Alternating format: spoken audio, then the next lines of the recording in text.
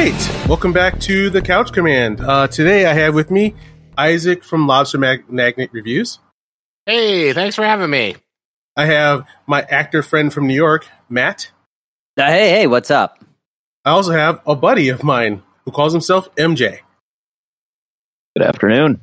Cool. All right, yeah, today's episode we'll be doing what we usually geek on, and after that we'll be tackling Thor, Love and Thunder. But the first person to geek out, I think Doc Falconer, Matt from New York, has been chomping at the bit to talk about some things. I've been chomping a little bit, yeah. And my guess, because like we talked about this earlier, and like you played something that's really hard that like, is it Elden Ring? Oh, no. I actually didn't specify whether I had played it, watched it, or whatever. And so I have not played Elden Ring yet. Okay. Although I do enjoy Souls game, I really like the kind of challenge that they present. I actually played the what was the really dark one called where you the extra dark one where you can have like a giant razor blade and stuff. But it doesn't matter. As a casual fan, they actually all look alike to me, and they're all dark. And like they kicked me out. I tried to play the game for like. I'll be generous to myself and say it was only 45 minutes. But like after getting killed and trying to find my way out of this like tower, like I was like, oh yeah, this is supposed to be hard, and I need to figure out for myself. And like I spent like over 45 minutes just trying to get out of that first tower. Well, that's just frustrating. Yeah. That's just very frustrating. Well, okay. Well, no, what I was actually talking about is that very briefly, I sort of decided that I was going to start collecting Marvel Legends figures. Right. And these things are just ridiculously difficult to get at MSRP. And I refuse to pay more than MSRP because they're not that good. And they all sell out immediately. Or it's either that or they're just not available in New York around where I am. Because I'll just... Mm-hmm. Like, for example, like there's all these Targets now in New York and they just don't carry them for some reason. And I'll go to the GameStops and all my GameStops look... they have nothing. They're completely sold out of everything that you might want. And I don't know. I have just found the entire experience of Marvel Legends to be frustrating. So I basically quit before I started. Still in print, or are they like kind of like a new figure line? Well, it's like I think that I kind of started being like, all right, I think these ones look pretty cool, and they kind of like, they're not being made anymore. And so obviously those are just, they're sold out for years and now they're very expensive online. Specific on like which ones are you hunting for? And because like to me, like I don't know much about hunting these, so I would say, why aren't you just going to Amazon and ordering it? Like what are you trying to get? That's a good question. It's a lot of them. Well, like a lot of times I would just kind of prefer to get them in person because I sort of want to see what it looks like in person before I actually buy it, because the quality control isn't as good with these as it is with like, like a Figuarts or something. I'm on board with that. Mm-hmm. Especially the new Thor figure. The new Thor figure from Love and Thunder was fantastic, but the articulation on it is not the best. Yeah. And that's the thing. It's sort of like some of them, the articulation seems excellent, but other ones is like there's no way to pose them without them looking awkward. And so I just kind of you can watch videos and everything like that, but I'm trying to think of like an example, like and I'm doing a bad job, but I was starting to think like I would ask for like any specific one. Which ones were you trying to get? Which ones didn't you find? Okay, here we go. Also, like more of like a philosophy, even like. Are you trying to find X-Men, mutants, or missionaries? Correct. I decided I was going to just I just wanted to put together a ragtag group of X-Men, from all different things, right? It's just like, because like, for example, I already have Nightcrawler and Rogue and Gambit. And so I was like, all right, well now I have to get a Cyclops. And so like, there's a relatively recent Cyclops from I can tell it's from one of the Build-A-Figure lines, and let's see if I can figure out. Yeah, here I can find this here. Geez, this is taking too long. But here I'll just send you a link to the Amazon thing. But it's like it's slightly over MSRP, and so I refuse to pay that. And it's like it's not that old, and so I'm not going to pay $30 for it. I will pay $20 for it, and that is it. Why that one? That is a weird Cyclops to choose. I don't think I've seen that costume before. Yeah, I don't even know what the costume is from. I'm such a casual when it comes to X-Men. But yeah, I don't know, because the other ones are even more expensive or look more lame. Like, for example, there is like the Cyclops that looks just like the guy from the 6-player X-Men arcade game, and then there's the Cyclops that looks just like the animated version, or like he would have been in Marvel versus Capcom, right? Bro, I got a Cyclops for you. I got one for you. Oh yeah, let's see. And that price. Let's take a look. Thank you. You're welcome. No, absolutely not. No. I love Age of Apocalypse. Looking 90s badass. Ah, jeez. No, it's I mean $12. But he's Cyclops, and he has glasses on. He has 2 eyes, and he can't just cover it with his lame long hair and say he only has 1 eye. No. In this universe, Wolverine cut out the other eye. Oh, we did. Okay, yeah. Well, all right, fair. So now he is a Cyclops. He actually is a literal Cyclops. Cyclops shot off like one of Wolverine's hands. Anyway, all right. I love this series, and it is only $12.99, and I like that. But here's my other problem with this: is that he's got Pauldron. I do love pauldrons. I do like pauldrons. You're right. I won't, but he doesn't come with the beam effect, and I want the beam effect because another character that I have that's actually connected to my childhood is Sleepwalker. And Sleepwalker has a beam effect with his eyes, and the Cyclops that I was looking at has the beam effect, and so I could use that for Cyclops, or I could use it for Sleepwalker. The Cyclops you linked, that's from House of X. That's what that outfit is from. House of X. Thank you. Yes. It's also the one where like the Magneto with a white outfit comes from. It's actually pretty nice looking. Magneto the White. What have I missed in Marvel Comics lately? With a white outfit. Yeah. Just let me link you to it. This is great for podcast listeners. All these links I'm sending. Anyway, so I'll be putting pictures. Links you can't see. On popgeeks.com. There you go. Hey, there you go. In the show notes. So anyway, I figure that's probably enough of that. I'm going to move on unless somebody else has something they want. Okay, another thing. I've been playing Vampire Survivors. Tabletop or video game? No, it's the $3 game on Steam that everyone loves, right? Yeah, exactly. I saw it, and look, I'm super into retro games. I love stuff like that. I've also been playing Skull, and I've been playing like Dead Cells forever, and so I've no problem with like retro looking games and everything like that. I love them. But this one I was sort of like, it looks a little cheap, and $3. I don't know. I don't even know where that came from because $3. But it is so addictive and so amazing, and I cannot recommend it enough. It's so freaking good. Some kind of top-down shooter? Yeah, basically you it's all very Castlevania feeling, and what happens is your character shoots automatically. It shoots stuff out automatically, and you collect powers while you're like advancing in levels, and you can pick them up as you go, and you just slowly shoot out more and more crap. So it's kind of like I would almost consider it to be like a top-down Castlevania-esque bullet hell because of the way you're avoiding all of the zombies and the ghosts and the bats and everything.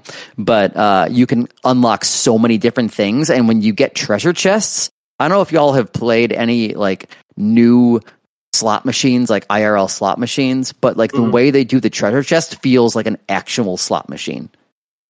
And it hits all those dopamine receptors or whatever as they go off, and it's friggin' amazing. I saw in the trailer here that they actually are throwing the actual boomerangs from Castlevania. Absolutely. Yeah, they get the little cross boomerangs, and there's like 30 or 40 characters you can unlock. And as you unlock items, like the items can like combine in alchemy and make new items. It's so freaking good. I can't recommend it enough. And is it co-op? Looks like it should No, it's not. It's not, and it should be. If it was co-op, then that would basically be my life, I think. Yep. $3. That would be it. I would pay grown ass man money to make to buy like a co-op version of this game because it would be so freaking good. Cool. Yeah, and then last thing I finished it. I watched Spy Family. The Oh yeah, newish. Spice Family's very cute. I saw all that. It was fantastic. Yeah, it's excellent. It's just like really, really well produced, and the characters are lovable, and you end up really caring about everybody. And I'm looking forward to more of that coming out. And yeah, I highly recommend Spy Family. How many episodes? I think 12. 12 so All right. far. Yeah, All right. Anything else? Yeah, it's like the big new mainstream anime. it is. It is. I'm on board. I jumped right on that bandwagon. I heard you and your brother talk about it, and I'm curious. It sounds pretty good.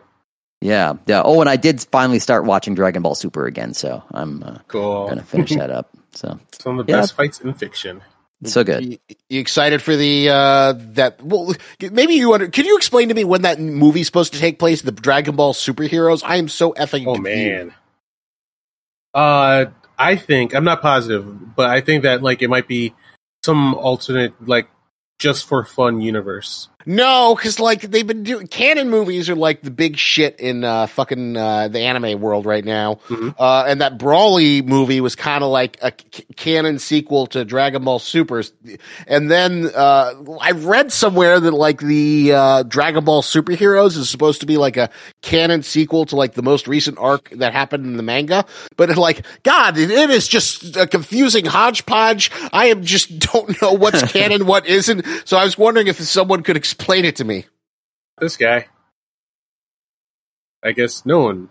No, I have no idea. I haven't. I am very used to anime movies being completely outside of canon. Yep. That always drives me nuts. I'm like, what are we even doing here? What's the point? And that of is this? why for a long time I haven't really watched much of like my favorite animes movies ever, because I'm like outside canon, I just don't have time. Yeah, Except for One Piece, I've done that a few they're times, but They're friends are mostly like, terrible. And even the One Piece movies are mostly forgettable, except for the ones that like the way I see it is if it said that Oda like sneezed on it, then I'll give it like some time. But like if it doesn't have any of the original creators' supervision, then I don't give a fuck. I don't want to see the Straw Hats meet the filler McBadguyton on the Clockwork Island with animals or any of that bullshit. Even if it is like a better budget, it's just like really expensive fan fiction. Mhm. Oh, Matt, anything else? Nope, I'm done. All right then. I'm gonna go next. What? I just jumped in there. Okay. So what I've been geeking on, the biggest thing lately is my 3-body problem care package. Did you guys see me post about that? I saw that you got it. Yep, and I watched some of the video, but then I got distracted by something or other. It's not a great video. It's my very first. I'm just trying. But yeah. So 3-body problem is a Chinese sci-fi series that I got into like in 2015 because like I was trying to rediscover. Like, can fiction still wow me ever? Like, after Last Jedi, that was just like, oh god, is science fiction dead? And this writer from China said, no, Keith, let me wow you like a motherfucker. And he just obliterated my brain, and I fell in love with it. Experiencing it, and like, once it kind of clicks, all of a sudden, like, you realize, like, oh my god, across the globe, like, other geeks also get it. So let me search about this. And I looked it up on YouTube, and I found an animated series. Just fell in love with it, rewatched it several times, and then met a friend. Her name is Raofu. She's in China, and we both have the same kind of passion for the animated series. She knows more about it. Like it might not be going on anymore because like the main producer was killed because of like jealousy or something. And yeah, it's a hard world over there. But yeah. Through the kindness of her heart, she went to a Chinese website, found like this merchandise for the animated series that like few people know exists in the first place, and few people outside of China has ever touched. Wait, so she sent me. Yeah, is it that animated Minecraft series you love so much, or is it someone made merchandise of the Minecraft series? Yes, but okay, so like the first season is Minecraft, second and third season are legit CGI. Oh, interesting. So, like, what's beautiful about the series is like it first very starts off with aggressively ratchet. Like you're watching someone play Minecraft and act out scenes, which is admirable and beautiful. Even like just like recreating scenes like that, like all the work, and then like the camera work they have to put into it. So like I got into it because like all that work and how beautiful it was. But each episode just kept on ratcheting up the quality and like the scale of what they could accomplish to the point where like there's scenes in the book that were hard to imagine, dealing with like protons and supercomputers and whatnot. And they pulled it off in the animated in the Minecraft version even, and it blew my mind. Then like after that, they just went to using real CGI. They got a budget, and then the person who believed in them was poisoned and killed, unfortunately. Wow. So yeah, like it did blow up. Great CGI, and I've gotten figures. Oh, I think I have 2 blind packs of like figures from there. There's like this thing that's a stand that holds up this silver droplet, which is a thing that appears. It's a big deal thing in the book series, but like, yeah, it's just like this big box of like 3-body problem merchandise that like, who knows if anyone else has ever seen this before in America. It feels really good, and like just the kindness of having it sent to me was just an amazing experience. And, like years ago, you turn the page, and then years later, you're opening up a box. I just didn't expect to see it. Well, just wait until the Netflix series from the Game of Thrones guys comes out. And Rian Johnson. Your favorite. No joke. The Netflix, like all these ducks in a row of like, you know, how the worst way you can adapt anything. Netflix, the guys who did Game of Thrones, and Rian Johnson, all involved. Actually, Keith, I got a little bit of inside information about Rian Johnson's involvement in that.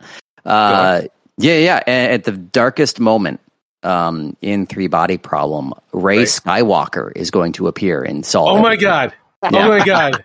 Ray, 3-Body Problem fans will find this funny if I say that Ray Skywalker could beat a droplet.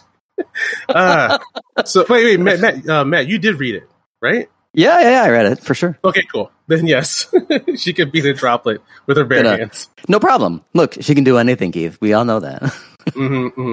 She's a dyad. That's right. That's how it works. Yeah, but yeah.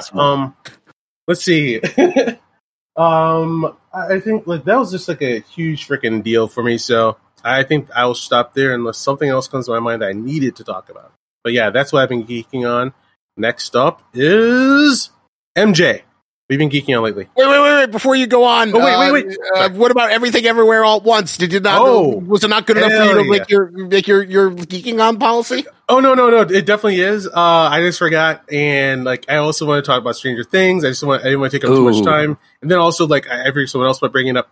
So Everything Everywhere All at Once was goddamn beautiful. It was a masterwork. Even though there's like a flaw at the ending, which is just a part of the DNA of like the movie itself, where it's trying to shove 3-act structures into like small universes that don't need to be revisited that much, but like you could tell they loved so much what they were doing that they just kept going. And yeah, that was a beautiful movie, and I continue to just freaking fall in love with and adore Michelle Yeoh. And also, one of the butt plug guys is on my Facebook. That's right. So that was really cool to see because, like, he was fucking killing it in that movie. Like him and his brother, they were just thunder killing it with their poses and like their moves, and like, you could tell that they're like, holy fucking shit, I get to fight Michelle Yeoh. And then like there's like a behind the scenes video of them where they basically are saying, shit, I grew up watching her. And then like, yeah, like the sheer joy they got with like practicing moves with her. And I was just, yeah, that movie was fantastic. I've always wondered if Michelle Yeoh regrets being a Bond girl, because that was not a good Bond movie. Which one was she in? The second Brosnan. Tomorrow Never Dies? Maybe. I from what I could tell, she loved it. Like, you know, she got like that kind of Hollywood. You get treated like a queen. She already is a queen, and probably way easier and nicer than when she makes Hong Kong movies where she's freaking jumping on moving trains on a motorcycle. So I think she probably loved doing some Bondness. But do you guys remember when she was Michelle Khan? Anybody else remember Michelle Khan? Oh, okay. Like, I actually thought like it was common, but like I think it's becoming a rare, a little known fact about her. Where when she first started her cinematic career, she called herself Michelle Khan because it sounded more badass. Oh. And that's when I first met her in Heroic Trio and Heroic Trio 2, which to this day will pretty much blow your head clean off with the moves they pull off in there. But yeah, back then she called herself Michelle Khan. And yeah. What else everybody think of? What everybody else think about the Everything Everywhere All at Once? No notes. I thought it was absolutely brilliant. I think, like when people argue like the importance of diversity, this is the film that should be held up in the highest thing. Mm-hmm. I think in the culture war, this is kind of what annoys me so much. This is another point I was kind of interested to talk to you about. Is that a lot of it is that like this thing that exists needs to be changed to fit me because I have the loudest voice versus supporting like, you know, smaller creators and getting them to they get that opportunity to make it on that next level. And like, you know, I think this is like a big win. This is what people should be more supporting than like, you know, kind of, I don't know, Ghostbusters 2016 or the shitty Charlie's Angels reboot. I think it's the perfect strength of just sheer creativity on display, fun genre filmmaking that still has heart and resonant themes that plays to the sci-fi, but also the intimate and the personal. And I think it deserves everything that it's gotten. And then the fact that like there's already like some backlash showing turning against it just shows you it's that good. What kind of backlash could ever happen? Yeah, I haven't heard about that. It's minor, but if you go on Twitter, you'll be like, "Oh, it's overrated" amongst like film Twitter circles. But like, I always think that that's when like you have something like is that good that it gets that kind of backlash. Someone's got to say it. Yeah, somebody, when it becomes that ubiquitous. But you know, I was telling you before, like Keith, you got to see this. You got to see this. It's really good, Keith. Yes. And then what was funny was like. While I was watching it, it was just like, ooh, ouch. You kind of look back over at the Multiverse of Madness going, oh, man, is this what you're trying to do? Because, yeah, you might want to take some notes here, man. Like, oh, my God, Multiverse. Ouch. That was the starkest thing about it. I mean, it was a Multiverse of Madness with heart. It was like everything that Raimi and the mouse forgot when they vomited out that movie. How embarrassing for you. They just came out the same year. Like, like people it's sad because I mean, Multiverse of Madness was a through and through Sam Raimi movie, and I loved every part of it for that. But as far as being part of the larger MCU, it was a train wreck. Yeah, MCU just got like a train wreck. It was what we saw on the screen was massive business moves of allowing her to take on different roles and get away from the MCU. Yeah, it was definitely a mess because, like, on paper, it sounds like, oh my God, Doctor Strange. Oh my God, $200 million. Oh my God, Kevin Feige. And the, like, you know, they have like this huge breadth of like fucking Marvel stuff because now they own Fox and they have all this other crap. I want to see him in the Netflix universe. I want to see him in the X-Men 72. I want to see him in the Spider-Man animated series. I want to see him in the Super Friends. Oh my God, this is going to be so cool. But instead, you just got like the most rote and basic bitch story. There's a girl, and Doctor Strange has to save this little girl from demons. Oh, I remember the very beginning of it when we had like the quote unquote evil Strange, like some of that dialogue. I was like, wait, is this actually the movie or is this like somebody's fantasy in the movie? Because this is so bad. Here's a fun thing. The fun thing about the evil Strange at the end there, with the one that the Strange that we've known from all the other movies defeated so he could get the Darkhold so he could go back against Wanda. Yeah. That Strange, originally, Multiverse of Madness was supposed to come out before No Way Home. That was the way the scheduling was originally done. And then the pandemic came up and blah, explosion. Originally, that evil Strange from the end with the third eye coming out of his forehead, he was supposed to take the place of our Doctor Strange. And he was the one that Peter is supposed to go to in No Way Home to help him out of the problem. That actually makes a lot more sense because everyone was talking about like, why is Doctor Strange acting so out of character? This does not feel like something Doctor Strange would do. Because those was strains. Those were remaining strains from the original story arc they had going from Multiverse of Madness into No Way Home. But then the pandemic happened and it just blew up the production schedule from Multiverse of Madness. So they had to rewrite Multiverse of Madness and No Way Home so they could adjust for the new shooting schedule. And That makes sense. I read that a couple weeks ago, and that just like, oh my god, that would have solved so many of the stupid problems that Phase 4 has right now. Oh my god. I have one other thing. Do we want to finish up on Marveling? Because I got one other thing I do want to geek on, and I just remembered because yes, I did need to speak about Top Gun. Oh, well, right. I still haven't seen it, but I hear it's as good as everything everyone says it is. Yeah, holy shit! That was a grand slam out of the park that no one asked for, no one expected. I didn't believe people when they said better than the first, and everything. I apologize for overselling it, but like when I first saw the first trailer, I laughed with my buddy Jason so hard. Because we were like, bah! Oh my god, and like clearing tears out of our eyes, like I can't wait to watch this piece of shit. And then like all the reports started coming in. I'm like, all right, let's see it. And like it doesn't take a couple seconds before you're like, oh shit, we are doing this. Like the music kicks in, goes, and like like just like the first movie. And instead of like feeling like you're just doing a copy, you just feel like you're back into the future of the universe. They don't last Jedi it. Sorry, I had to say that. But like, yeah, you're feeling like the real actual progression of like Maverick, that world.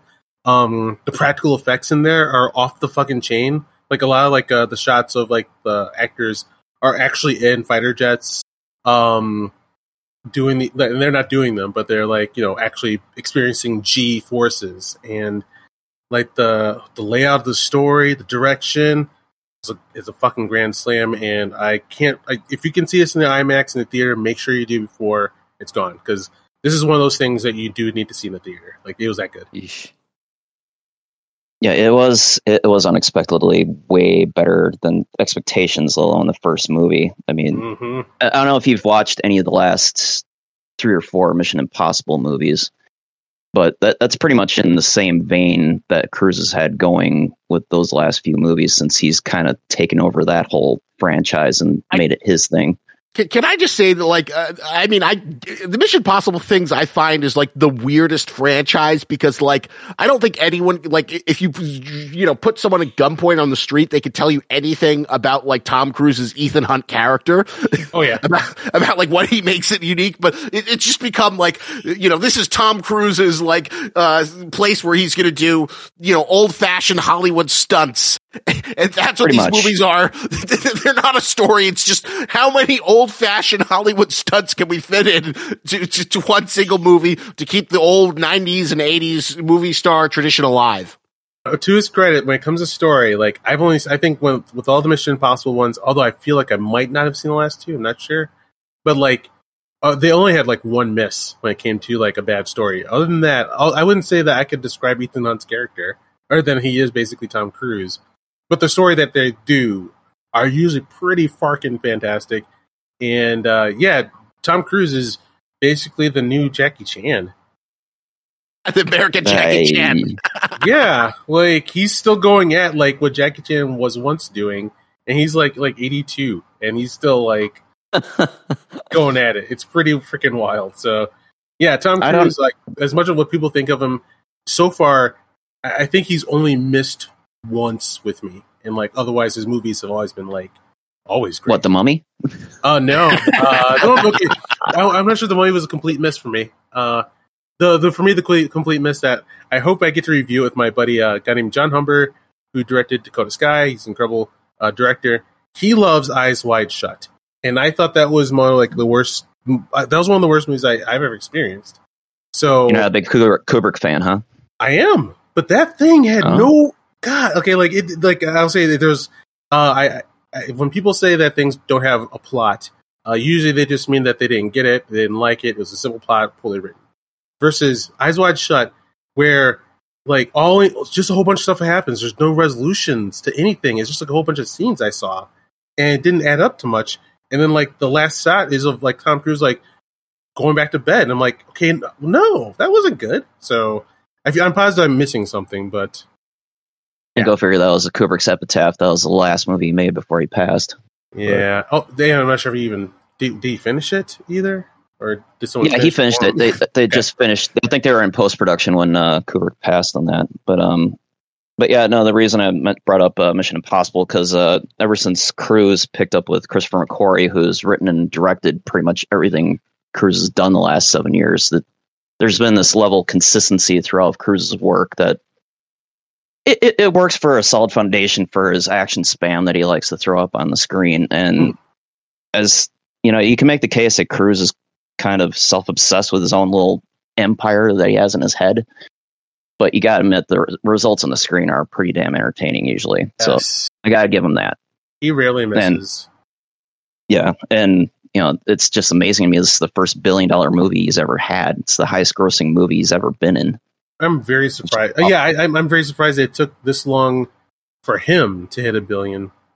Yeah, that is surprising because it's this Tom Cruise's rugged, like the one time he submitted to like a franchise with The Mummy, it like got him so badly burnt, and now he's just like, I'm gonna do it on my own with the old fashioned movies.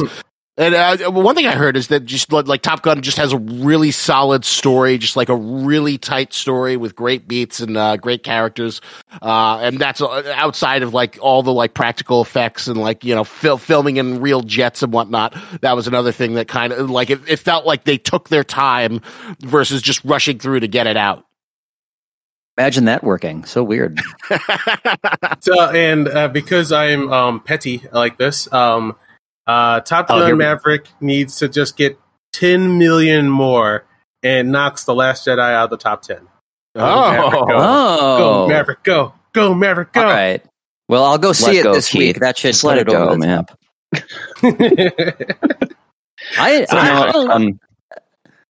The other thing I was going to mention about that, and I've talked about this with Keith before, there was an article that was floating around on Vulture about a month ago that proposed an alternate theory for the plot of Top Gun Maverick, where, Matt and Isaac, I don't know if you've actually seen the movie at all, or I don't mind.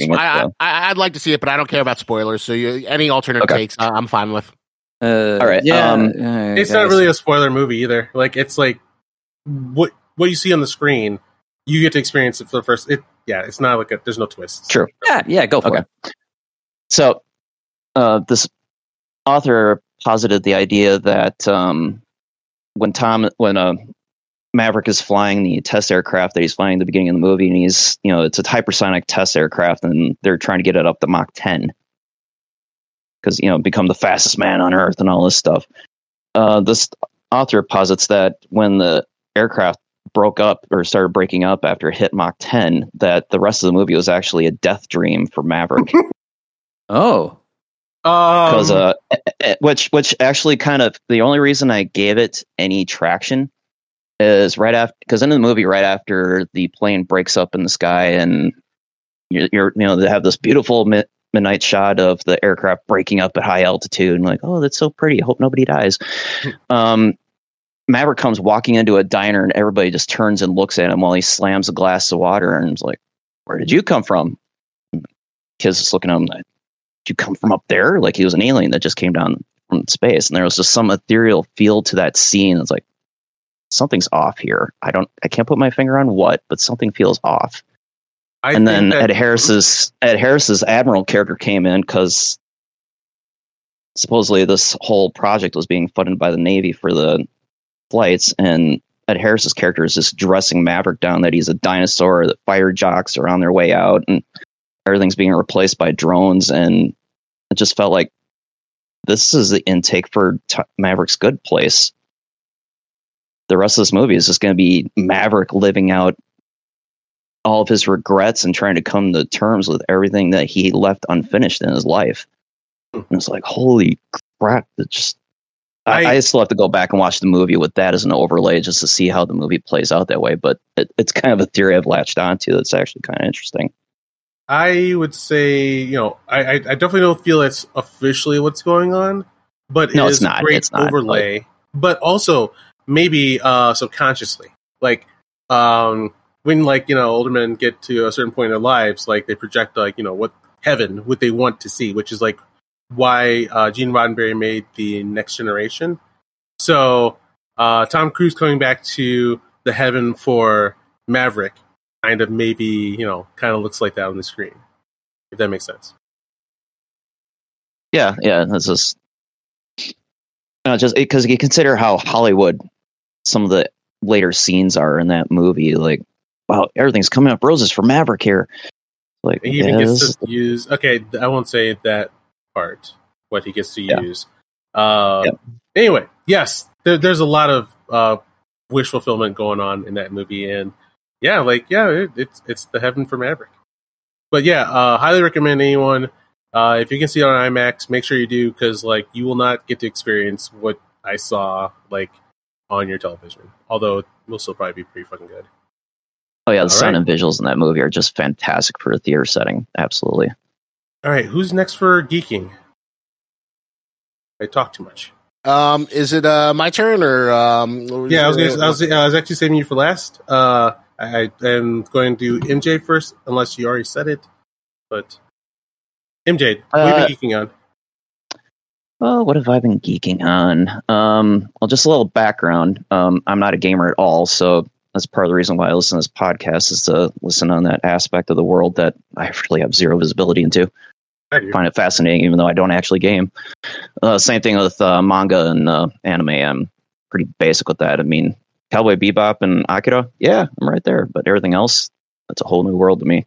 Mm-hmm. I'm mainly movies and TV shows and music. And lately, I've been doing a lot of trying to catch up on classic directors that I unfortunately have very little background on having watched, like David Cronenberg, Terry Gilliam, even catching up on some Baz Luhrmann, because he just came out with this Elvis biographical movie, which is actually pretty decent, even though it's 2.5 hours of what the fuckery as far as visuals. But what's that? 2.5 hours of gyrating, classic Elvis. I don't know how steeped you are in Baz Luhrmann's movies like Moulin Rouge and Romeo and Juliet. Romeo and Juliet. He came out with in the late '90s, and Strictly Ballroom, all that stuff.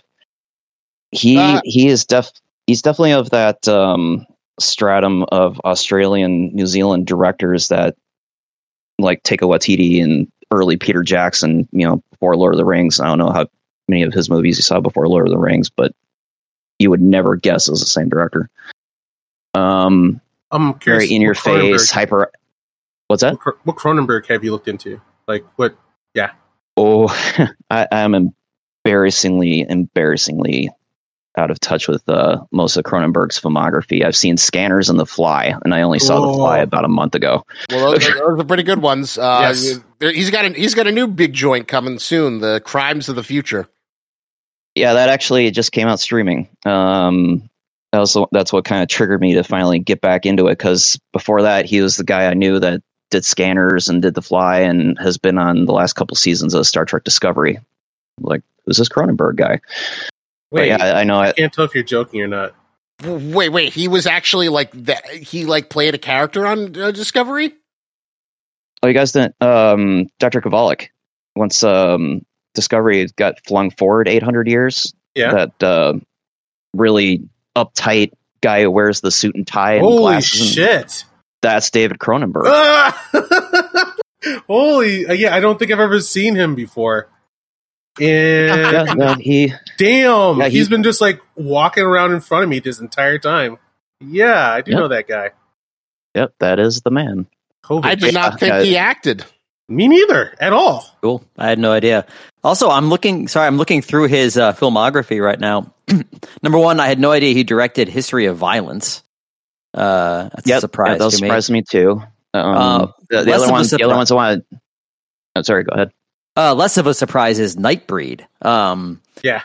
I had no idea that he directed that. I love Nightbreed. It's such a weird fucking flick, but that's great. Anyway, yeah, you were saying.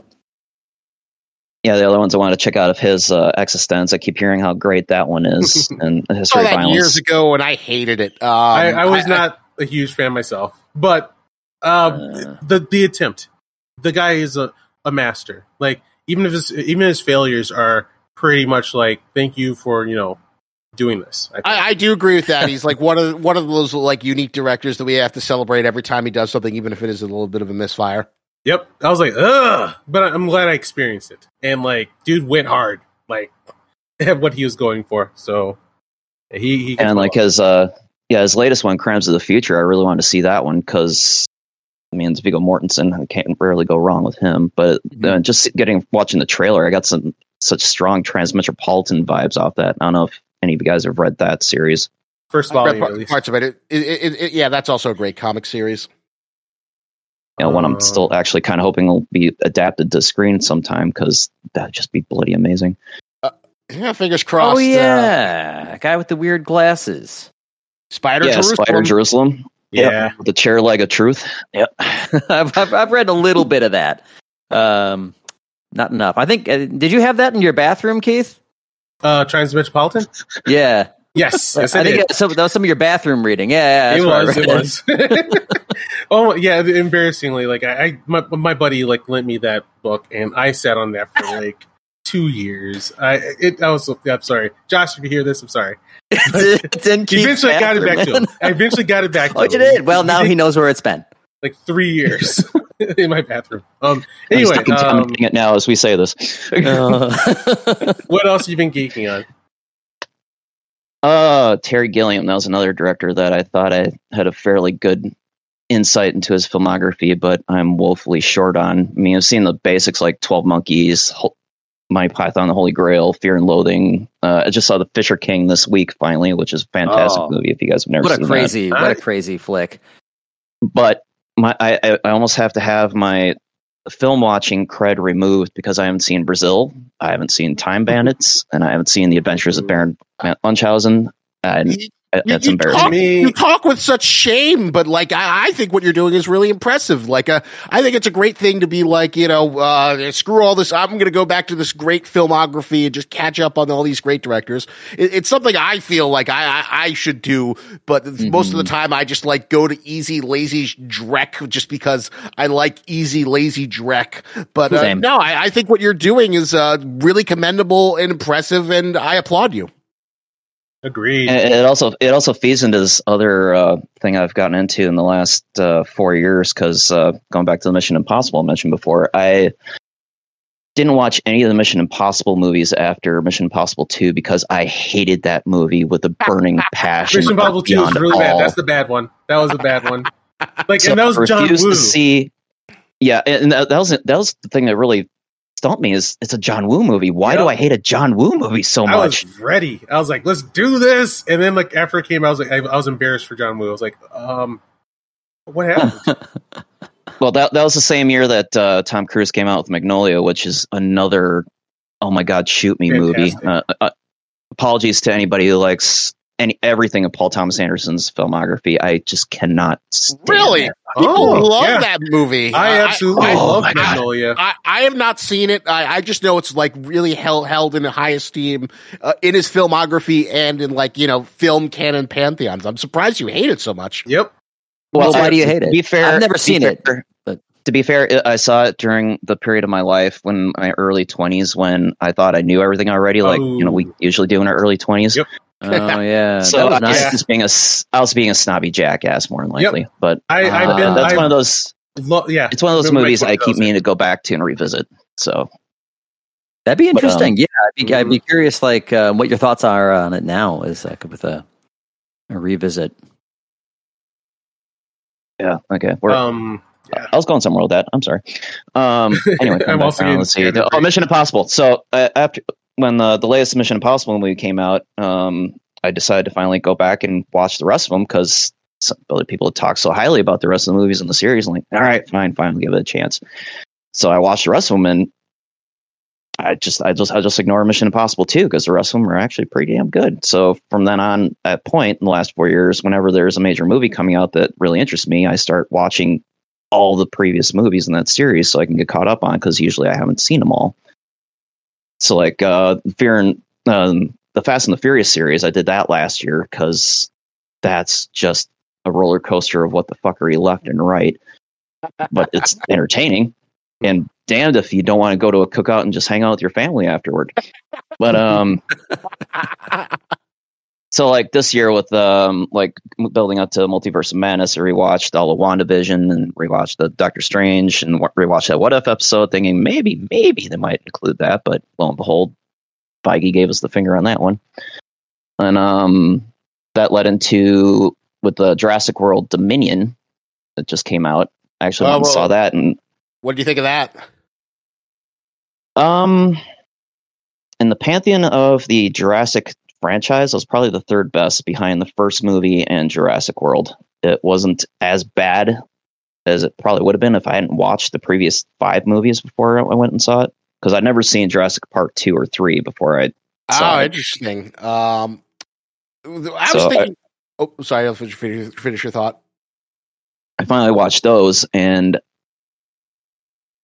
I should have seen the early signs of Steven Spielberg's filmmaking abilities start to go on the decline when he spent 15 minutes of Ian Malcolm and his whole team trying to get out of that truck that was hanging off the cliff. I was trying to figure out why that scene was taking so long. It was a 15-minute scene of them trying to escape that and get away from the Tyrannosaurus Rex. I'm positive because the way it was described in the book was so freaking iconic, and I have to imagine it took an insane amount of work. They put so much work into it. They're like, you're going to sit through every minute of this. You spent like months. I'm sorry. I got to stop you there, Keith, because I have an interesting insight into that thing. So I went on like a Jurassic Park video binge on YouTube after seeing the most recent movie. I didn't like it, but then again, I think all the ones after the first one kind of sucked to different degrees. But that's fair.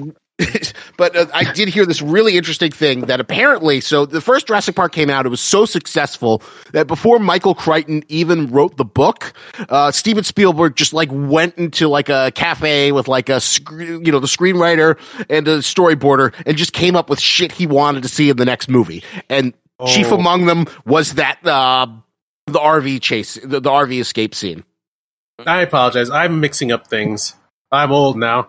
I was thinking of the first, for some reason, not the RV. That did suck a lot. I was thinking of like the first movie when like that one truck kind of chases them down the tree as they kind of try to climb out of it. So it looks like, yeah, like they're trying to top that and got too carried away and just stuck with it. Well, we're back in the truck again scene, right? That's what you're talking about.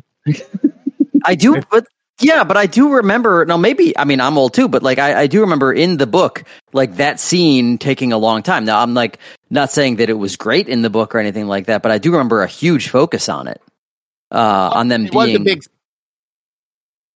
It was a big set piece in the book where they have like the T-Rex thing. I think it played out a little differently, but you're right. That was like a major component of the Lost World book. Yeah, it won't necessarily translate to film as well or anything, or who the hell knows. But it should have been 5 minutes and done. Yeah, but then the rest of the movie happened, and like, okay, maybe we can go back to the truck hanging off the edge of the cliff now. But anyway, turns out you didn't know how good you had it. Although Dominion, to its credit, if that was going to be the last movie, it's a good end cap to the entire franchise, and I hope and pray beyond all they don't make any. Wait, would you say that Dominion ended in a way that could end the story? Yeah, it was a good leave off point for the whole franchise. And wow, okay. It's just the way they laid out the story elements, but at the same time, if you've watched all of the movies, you're still wondering what the hell happened to the other island that they had, the Isla Sorna, that Jurassic Park 2 and 3 took place on. Because the first movie and then the rest of like the fourth or fifth movie, the Jurassic World movies, they took place on Isla Nublar, and that was one that was destroyed by the volcano in Fallen Kingdom.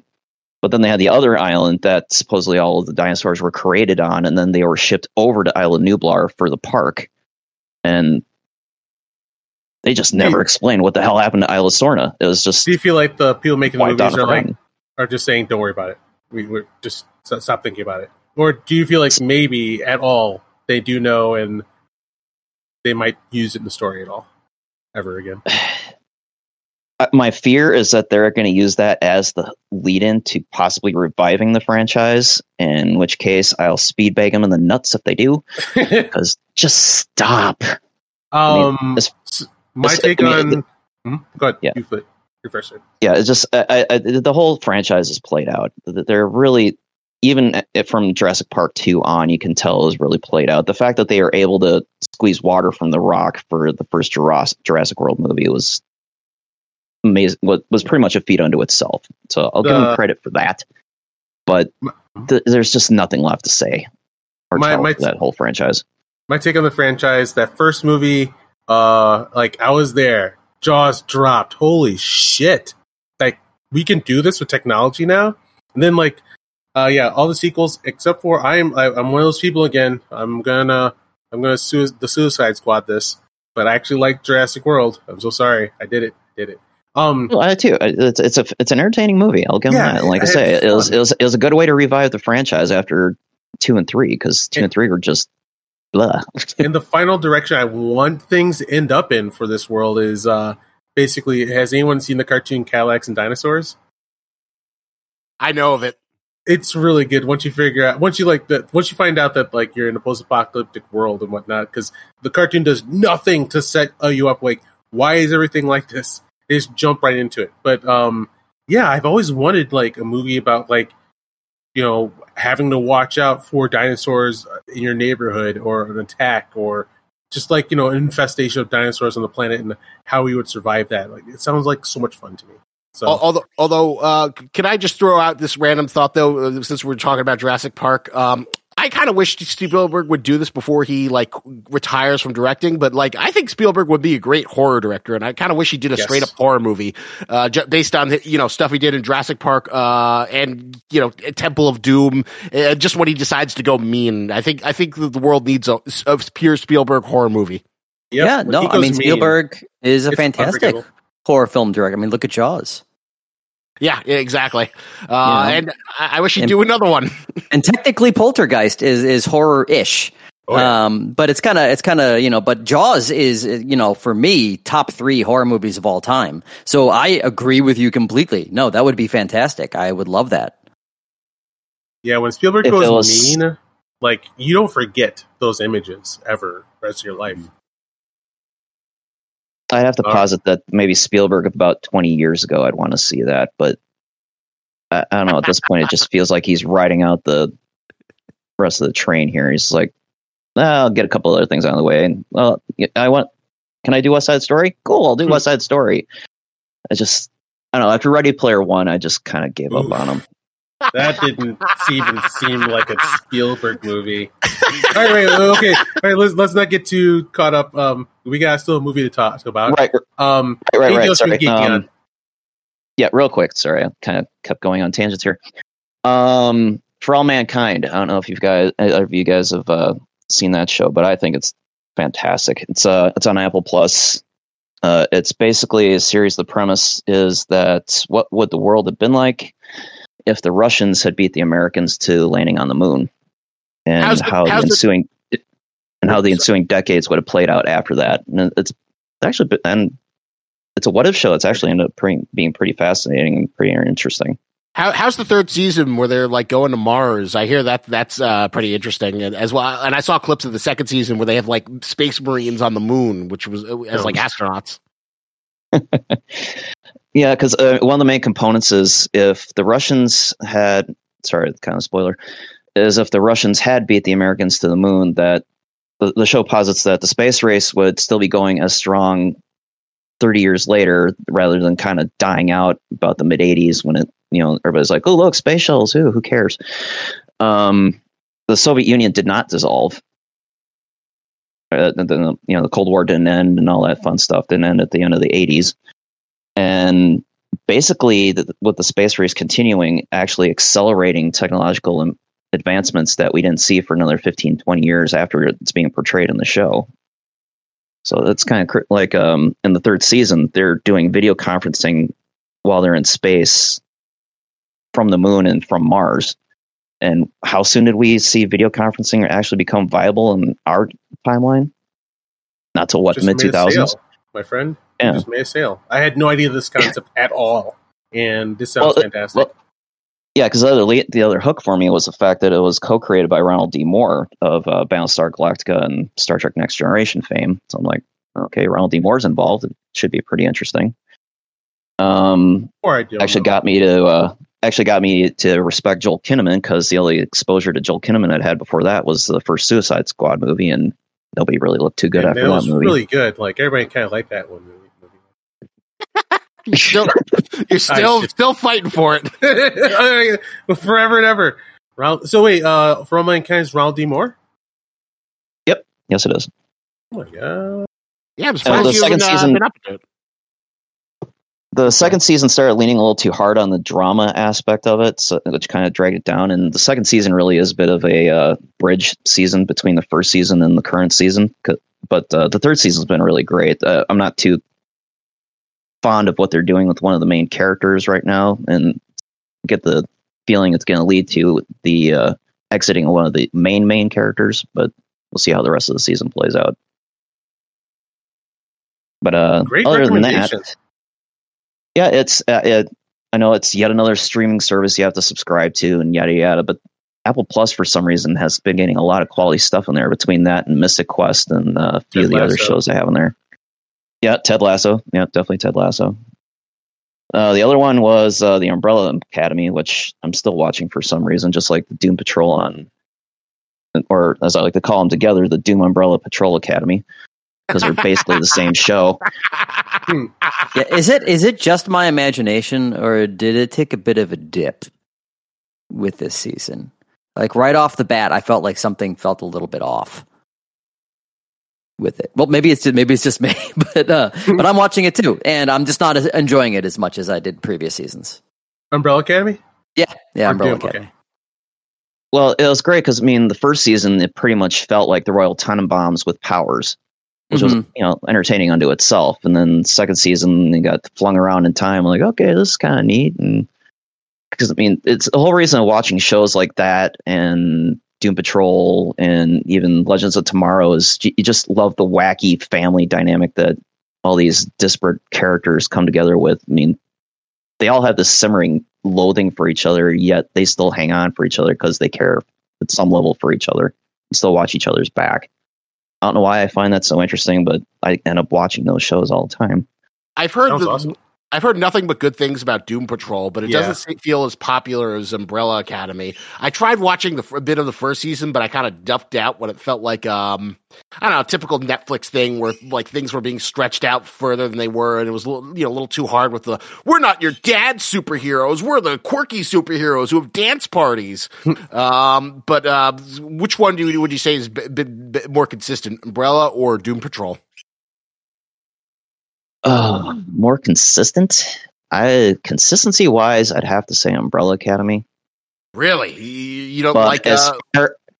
But as far as the number of intriguing characters, maybe Doom Patrol, because I do like the arcs for some of the individual characters. I'm still trying to figure out how they've been able to keep Cyborg in that cast for all 3 seasons of what they've had going on. Because I keep waiting for him to jump over to the Titan show, but then that's a whole other train wreck I won't bother you guys with. Which is funny because Doom Patrol is a backdoor pilot off the first season of Titans. Like, okay, that's really weird to throw in randomly in the middle of Titans. Do they? Yeah, I remember that. Do they continue to share a universe? I want to say yes, but then you never know. Okay. Who knows what the hell they're doing at WB nowadays? But yeah, I really like the last season, this past season of the Umbrella Academy, but I really hope the 4th season, which is pretty strongly implied is going to happen, is their last one, because I don't know how much further they can carry it past another season. Kind of same thing with Doom Patrol. I almost wish Doom Patrol would wrap it up too, because there's only so much misery you can watch a whole group of people go through for multiple seasons. Yeah, I'll definitely be checking out For All Mankind, and Doom Patrol I've been holding off for a long time. Umbrella Academy, I guess like at a glance, it just never really captures me, so I haven't tried yet. But all right, next person to geek on that. Yeah, go ahead, please. Sorry. And the last thing, yes, I promise it's the last thing. Please. I've been rereading the Sandman books before the Netflix series starts up, and hoping and praying. Still just fantastic as the first 4 or 5 times I read it. I know there are a lot of people that are like, "Oh, Neil Gaiman, he's so overrated." I love the way he wrote Sandman. I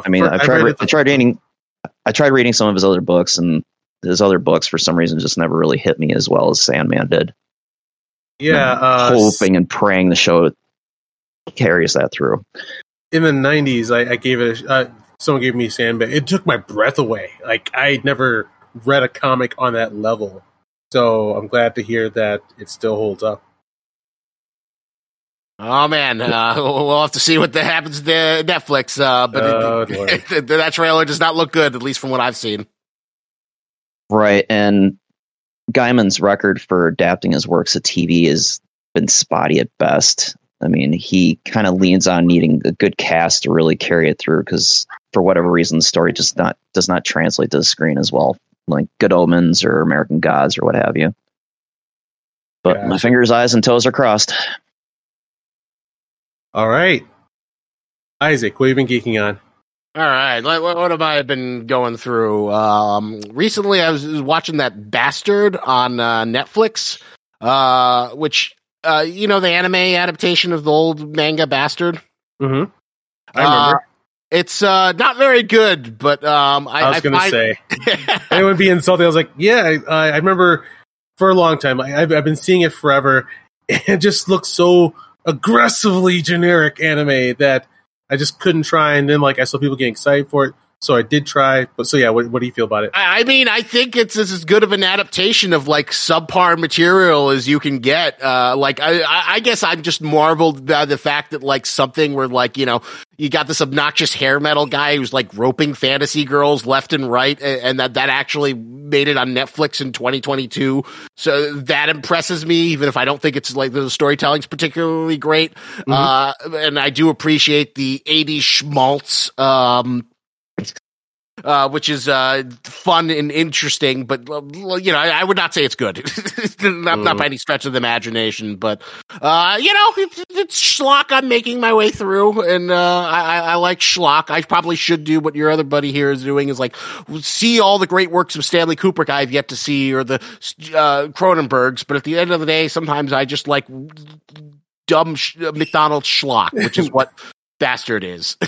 And you get something from art, whatever you need to get, you get it. So. Yeah, exactly. And I am a purveyor of trash. I am a panda sometimes, where I like going through the refuse. I also saw Stranger Things 4. I thought was mostly pretty good. I do think it was extremely fucking self-indulgent, and to me, it felt like they kind of had the realization that, oh fuck, we got to end this. So to me, a lot of it feels like shit they should have done in the second or third season of introducing a sub-antagonist before introducing the Mind Flayer and working your way up to him. It also feels like an idea that they should have done where each season was kind of a riff on a new horror movie concept, only explained through the Upside Down.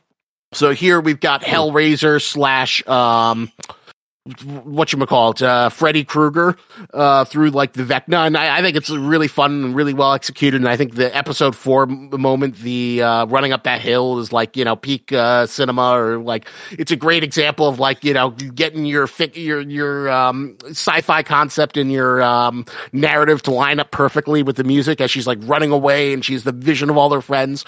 But then you also have shit like the entire Hopper storyline. Oh, which I despise. I just think it's cartoony, and I think Stranger Things works best when it feels, hyper stylized but realistic, or it feels believable. But the idea that he's breaking his ankles to get out of blocks, and he's not horribly crippled, and it's just this really schmaltzy, really over the top action sequence that just feels so out of place. That just you love these characters, you love whatchamacallit, Gwyneth Paltrow, Winona Ryder and Hopper so much that you'll love the fun gimmicky Russian guy, and you'll also love this other guy. How much they force to keep them on screen?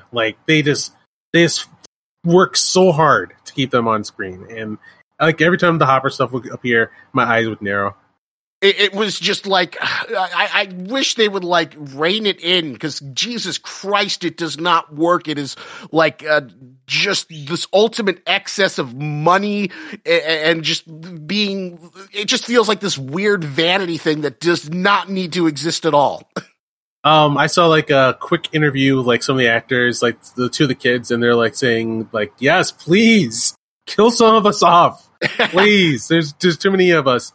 But a thing I've been noticing through the years, looking at behind the scenes stuff, is how much actors seem to experience like a property like they're playing D&D. It's like, they care about the character, and they do get kind of hurt if like that character's killed off. So I think like everybody looks like they're such family and happy with each other that I feel like they're too scared to do it. Well, yeah, and I think that is also. It was funny. I think I saw that interview with Millie Bobby Brown when she's like, "Kill some more people off," and they're right. They keep on like this. Something like Stranger Things works because it feels like the characters, there's stakes, and the characters are believable, and when you hurt them, you like them more. So you need to hurt them, and when you've got like this cast of like unkillable characters who are now trouncing to the Upside Down like they're going to Radio Shack. It just makes that there's no stakes. So I was very pleased when they break Max's arms. But I'm also like wondering the portal to the Upside Down, the portal to Hell's open. Why is everyone acting like another crazy disaster in Hopkins versus like the world altering event that it's supposed to be? Probably government cover up, but like there's supposed to be a time jump after this ending. So I really hope they really do actually lean into, so what does the world do when they actually know that demons and hell are real? Yeah, exactly. Like I when ooh, Robin's having a mute cute with the lesbian at the AIDS center. I'm like, did we just forget the fact that you have the entire goddamn thing open? This is the worst case scenario. You are not equipped to deal with this. You only have one superpower girl. She can't fix it. You are fucked. You are fucked. You are fucked. They know that they're a little too aware of their plot armor. Like that they would just go to Russia to save Hopper from prison, like not have like a special forces. No, we're the main characters. We could do it. Or how about like we gotta save Levin from like an unfindable government institution? Sure, yeah, let's just drive in that direction. All right, and you're like, okay, I guess you guys are the main characters, so whatever. Also, one thing I hope they don't do in the final season, because like they made it very obvious that like Will's gay when he's like crying when he's like tells Mike that he's the heart and he's in love with him. Mm-hmm. I just hope they don't have a scene where like he comes out to Mike and he says, I feel so isolated. It's like I'm a stranger thing. Oh my god! Oh my god! No, the stranger thing is that hair on Will's head. How can they have that god awful ball cut on the kid for every bloody season? Yeah. Oh, yeah. The poor kid. That's also it's horrible. What? How? It's distracting. It's actually incredibly distracting. Yeah, because they're trying to maintain the cartoon nature of these characters. Like each person has their own silhouette that they have to keep up through the seasons. Oh, also, can I just say, like, I have a theory that, like, they divide the groups by acting ability. Like, the A team is, like, the Steve, Nancy, Dustin. B team is 11. C team is Hopper and Winona Ryder. And then the D team is Will and Finn Wolfhard, who just seem like they're kind of like the worst performers. I noted that, too. And I don't remember being particularly noticing Finn Wolfhard's acting in previous seasons, but this one, I don't know what the hell's going on. It was a little awkward. I've never figured out the love affair with Finn Wolfhard because he was in the last Ghostbusters. He was in what else has he been in? It. It's like why does everybody love putting this kid into everything? He's not that great. I'm sorry if you're listening, but I'm not a fan. Sorry. I think the Stranger Things hit really hard culturally, and now he's a visual touchstone to that kind of joy and pleasure. So he is actually, if you want to make sure you get that kind of fun with a ghost and a Wolfhard. He was in 2 80s themed music videos. 2. One for Ninja Sex Party, Danny, Don't You Know? And very 80s themed. It was about the Danny Sexbang, the main singer in the 80s. And then another one, Weezer did their cover of Take On Me, and very 80s themed, and that also had Finn Wolfhard in it. So he's become this kind of youth touchstone for the 80s. We'll see how much longer that lasts. It's not going to last very long because I thought it was very noticeable that, like, I don't know, maybe like what he was doing really worked for like an 11-year-old, but his acting ability didn't quite increase like Millie Bobby Brown's. Also, they did my poor boy Matthew Modine dirty. They did him so fucking dirty. Oh, yes. Yeah. Yes, they did. That was, they like give him a redemption arc, then he like arbitrarily kind of changes sides, just to like throw in a little conflict. It's like, oh, come on. Can't you just have him be like a good guy or whatever and have him sacrifice himself? Why does he have to be like an evil guy who like wants to suppress, 11? Why does he have to be a blocker for this, obnoxious, military action sequence? But the first part of Stranger Things, I was amazed by how good it was because I thought the season before this was shit. And they came hard to me this season with like great directing, tight writing, and then the next part, like all that stuff. And it wasn't bad actually. It didn't fall apart to me. It's just like a lot of like a little more iffy things start popping up by the end. Yeah, I mean, sorry, yeah. Go ahead. No. Just finish your thought, then I'll go with mine. Oh, yeah, well, it's kind of going back to what you were saying earlier about how indulgent it was. That last episode is 2.5 hours. It's like longer than most movies. That was bananas. I don't understand why they couldn't just cut it up into multiple episodes. I don't understand. But that said, yeah, overall, I really loved it. There was no point that I was watching this season of Stranger Things and said, like, I'd rather be watching something else, or I never really got bored. It's still enjoyable as hell. Like, and I was sad when it was over. So, yeah, always looking forward to more Stranger Things until I'm not. Overall, I'd still say I really enjoyed the season. It had a lot of great moments. I just wish the Rousseau brothers learned a little restraint and maybe use the Duffer brothers. Don't get the brothers confused.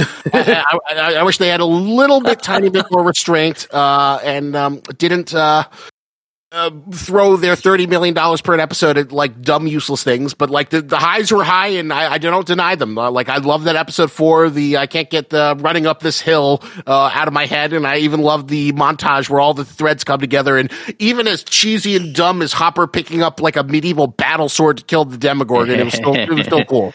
Yep, and which was not actually just the Conan sword. Yeah, yep, the actual Conan sword prop. What the hell fuck? Yeah. Can someone explain to me why that's like hiding in a Russian prison? But that's another story, is what they'll probably say. A story for another time, as we would say. Thank you, Maz Kanata. Thank you. All right, so I know we want to get on to the main event, so I'll try and be quick and sufficient. Also watching Ms. Marvel, which I mostly enjoyed. I thought it did a really good job of like showcasing East Asian Muslim communities. I thought the family was great. I thought she was really good. But, God, the ending just pissed me off. So, spoilers for Ms. Marvel if anyone cares, but I don't think these are huge spoilers. That's a whole other sack of worms, which I will get to and I have issues with. Okay, so the Ms. Marvel finds out that she has like superpowers because they're like this Jinn people who come from the Nord dimension. Okay, that's fine. Multiverse of madness, multiple Marvel universes. They want to get home, and if they get home, that'll create bad shit. The only problem with that is the villains suck. They're just kind of like, I want it back. And they're just like, random people with weapons. So they don't have any cool abilities or anything. The main villain of the Clandestine basically gets Raiders of the Lost Ark by the episode before the last one. She like dissolves into a skeleton. So I'm watching this and I'm thinking, okay, what the fuck? You've got one more episode to do. Who's going to be the villain? What the fuck is going to go on? How are you going to resolve this if you just like got rid of your main villain? So what happens is, for some reason that's not really particularly well explained, her power or something transfers to her son, who's a good guy, and also potential love interest for Kamala Khan, Ms. Marvel. But then he's like running on the show. Yeah, there's like 3 of them. The girl's got her little harem. Ooh, who's she going to go for? Is it the boring white science kid who's her best friend and really hoping that she'll finally notice him in a romantic way? Is it the dreamy guy with the really cool British accent? Ooh, or maybe it's the flirtatious guy with the red scarf who's adventurous and also into superheroes. Ooh, who could it be? I can't wait to find out. Love triangles ahoy! Fantasy, I want to sign up. You gotta have a ducky in the story, man. You gotta have a ducky. So I didn't necessarily have a problem with that. I think it fits the material, it fits the vibe. What my problem is, like, so the British one of the love interests gets these random powers, and he's like, "Oh God, it's tearing me out! It's exploding!" Excuse me.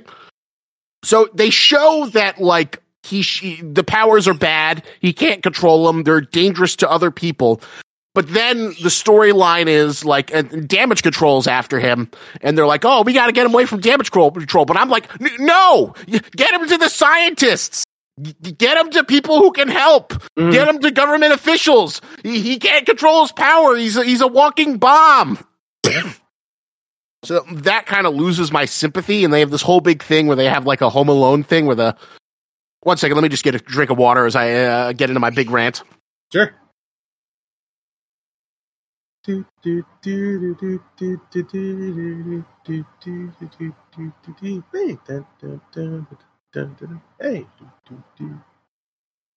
What? Now to the big stuff. Now to the big stuff.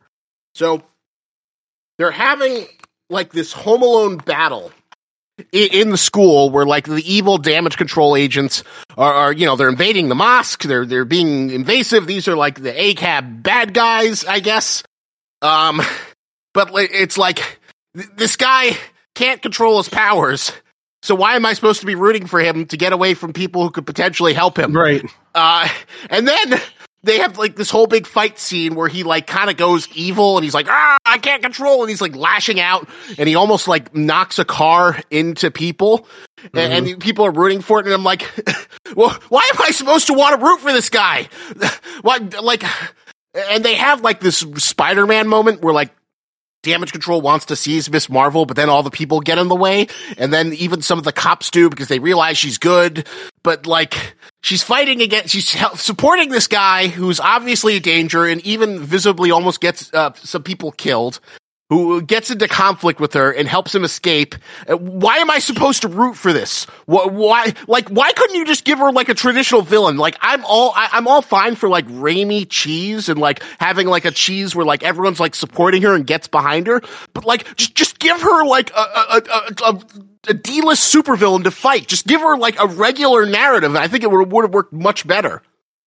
So well, say that for the Marvels movie, man. Come on. So the main fight was the damage control people are doing the right job of trying to stop a kid from destroying himself and everything, and they're treated as the bad guys. Yeah, that was my reading of it. That's what it felt like to me. Like that they want, but like the idea is like they're kind of like they want to imply that they're kind of racist, but they're not full all the way. Like there's this one scene where like the evil woman. It's very similar to a WandaVision where they had like the military and that evil military guy who's like a straight white guy, and it's like, but like most of the time you're like, yeah, that's pretty reasonable. She has everyone under control.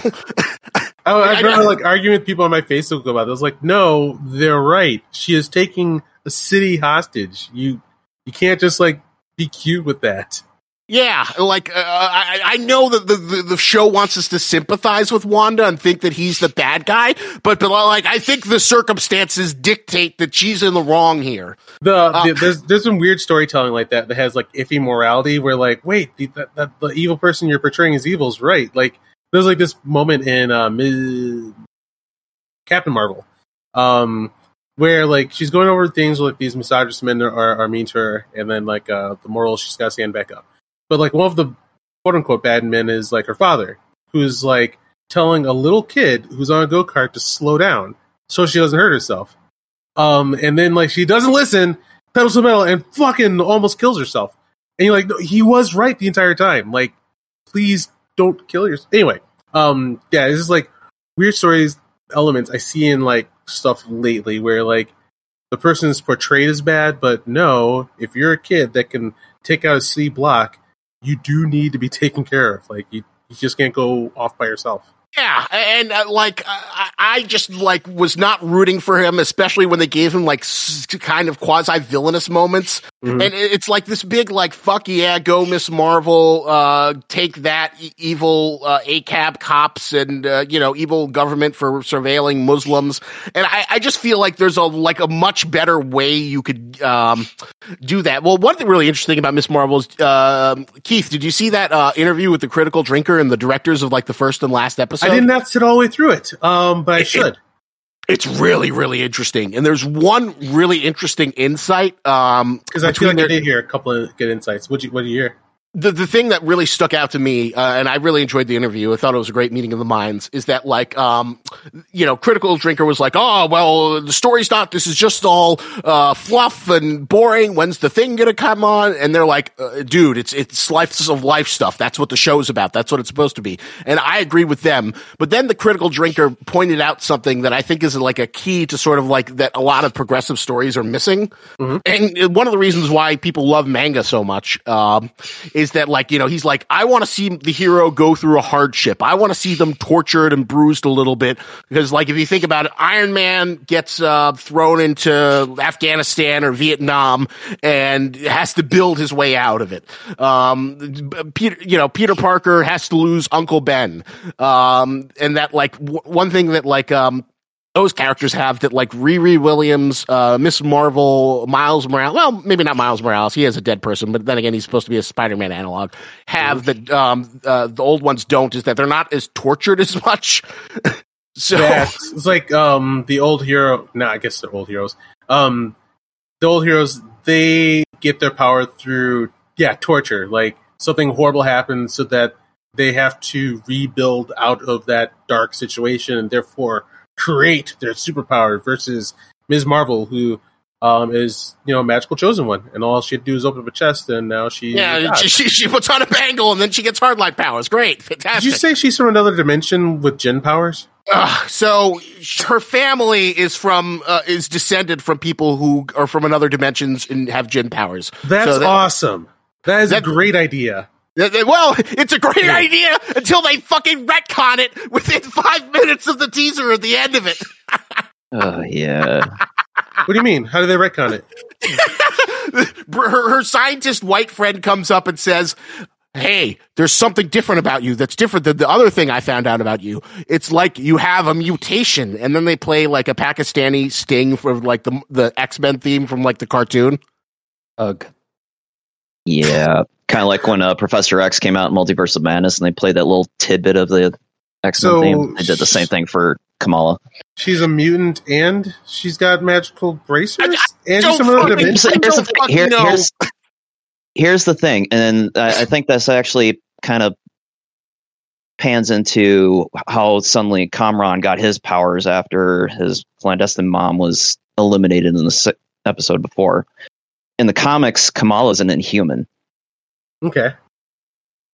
And, there's been the bracers. Whole battle, and, now with the MCU, they're trying to hinting that maybe you're a mutant. This kind of goes back to the larger corporate narrative where Disney and the comic books have been trying to figure out, like the Marvel Television versus MCU battle that's been going on for years until Marvel Television got destroyed. Because remember, about 5 years ago, Inhumans were the thing. They had they had the Inhumans that were going to be a movie, then they turned into a series, and they were featuring the Inhumans heavily in Agents of S.H.I.E.L.D. And Disney was getting so pissed off at Fox that they couldn't get the rights back for the X-Men that they started de-emphasizing the mutants from the comic books. And they started, can I add kind of replacing with Inhumans. Can I add something to that? Sure. This story is like so interesting. So Ike Perlmutter, who still owns Marvel, he's like the Israeli billionaire, and he's like a really petty motherfucker. So he literally he's like, fuck Fox. We're not going to promote their shit in our books. So basically, Inhumans were propped up to basically serve as like the X-Men for like a number of years until everything got consolidated. I remember this because I'm a huge Agents of S.H.I.E.L.D. fan, and I watched it happen there, like, oh, interesting. And I was actually kind of wanting it to happen because having the Inhumans become a big deal in the MCU instead of, all the interesting sideways remixes you could do with the stories using Inhumans that we don't know about. To me, that would have been very interesting. But yeah, it looks like now that they have mutants back, they're turning the Inhuman into a mutant. So but what's your theory about? They're actually it seems like they're de-emphasizing the Inhumans again, just because the show bombed. Of course, that's what happens when you get Scott Buck to run anything. Look at the last 2 seasons of Dexter. That guy is such a lousy piece of crap. I'm sorry. No. Hopefully, if I ever meet him. Oof. Anyway, what else do you do that you hate? Really quickly, like who's Scott Buck? Why is he a bad guy? Guys, it was the Inhumans series, the last 2 seasons of Dexter, and the first season of Iron Fist on Netflix. He was in charge of all 3 of those. Oh wow, that's a great resume. I challenge anyone to defend any of those, even though Dexter is probably the least offensive of the 3. But anyway, so now that they're de-emphasizing the Inhumans, the way that they kind of had the powers for Kamran get passed to him, it almost like they swapped out him being exposed to one of the crystals. I forget what the crystal's called. That triggered the Inhumans. Mm-hmm. Thank you, the Terrigen Mist. It's almost like he was exposed to the Terrigen Mist, and they had to write it out. And they were like, "Well, how's Kamran supposed to get his powers and be the wild, uncontrollable thing that we have to deal with in the last episode? Well, let's just have his mom magically pass the powers on to him. It's just when she dies, it just automatically remotely activates his powers." And it's like, what the hell are you guys doing? It just smells like it's more leftovers from the Inhuman origins, because even Kamala in the comics was actually an Inhuman, and then now she's a mutant because they've got the Fox rights. And it's like, will you guys stop letting the corporate BS dictate your characters? Come on. Because oh god, that's a mess. Because I was gonna say that idea that she's her family crossed over from another dimension, that is fan-fucking-tastic. Then you're like, and you're also a mutant. Like, wait, guys, wait. Are we saying like mutants can exist in this world? Are they only from that dimension? Do you guys care? Are you just throwing stuff out there? Whatever. Yeah, and this phase. Yeah, I read an interview a couple days ago where they actually threw that mutation line at the last minute while they were filming the final episode. So that wasn't even planned at the start. It was a bad idea. Yeah, it's like, you guys get your arms around your property again. I mean, ever since the end of Endgame, it's just like you're just spaghetti chucking and just seeing what sticks. Knock it off. I do hear Kevin Feige is not as focused or on has like I think a chunk of his focus has been lately on trying to make a good Star Wars movie. Maybe. I mean, the guy's doing a billion things, so it does feel that way. Because, like, I'd say the show's, a high 7 to a low 8. I thought most of it was, like, really enjoyable, very charming. Yeah, but, like, that thing just bugged the fuck out of me, and it was, like, such an easy slam dunk. Just have Bartrock the Leaper come and do racist shit in Jersey City. Just pull something from your grab bag, and I think it would have worked just fine. But, like, I just felt like it was trying to have its cake and eat it too, and just kind of like had everything like crumble a little bit to an annoying degree. And I hated the mutant thing. It just makes all the backstory, which was kind of cool. It was funny. Keith was kind of interesting. He's like, "Oh, that's so cool and interesting." Let me ruin it for you. Let me ruin it for you really quickly. All right. Oh, dude. Yeah, this couldn't stop. This couldn't stop. Like, and also she's and also she's Herald of Galactus, and then she's also, guys, please.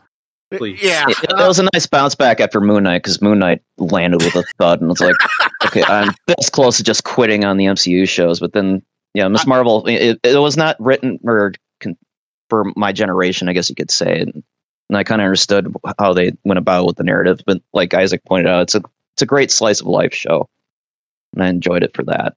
Yeah, it accomplished exactly what it needed to do. It made the family fun and relatable. It made me more interested in Pakistani culture than I would have been otherwise. I think it hits those things, and it's got those like kind of cute superhero moments in the social media age. I just wish it had like just stick to the fucking basics. You're doing everything else pretty well. Like Marvel, and they have now hit the mill so hard that I can't give them my time every time, especially too many failures in a row, like with Falcon and Winter Soldier, Wanda, and now they're like, now watch Ms. Marvel. I'm like, hey, I don't even like that fantasy. What are you guys doing? Like, don't worry about it. Just watch it. Like, you know what? I'm out. I'm not gonna. If I hear it's really great, I'll tune in. But I'm gonna watch my Sukaban Deka show from Japan, where this girl's a secret agent and she's a high schooler, and then she fights all these other bully high school Japanese chicks who throw needles at people. Yeah, I'm trying to explore fun creativity. I don't like that Star Wars and MCU seem to feel like they always have a spot, no matter what they do. All right, so I know that's a great segue to Thor: Love and Thunder. So let me just get my two really positive things I'm geeking out on, and then we can get to that. I'll be quick, or I'll try to be quick. Although, as much as I love these discussions, One Piece, I'm super excited. Oda is about to debate the final arc. He had this great announcement where he says, I've always wanted, when I was young, to draw the most hype finale. Now I'm going to start it. So next week, chapter 1054 comes out, and that is the official beginning of the final saga.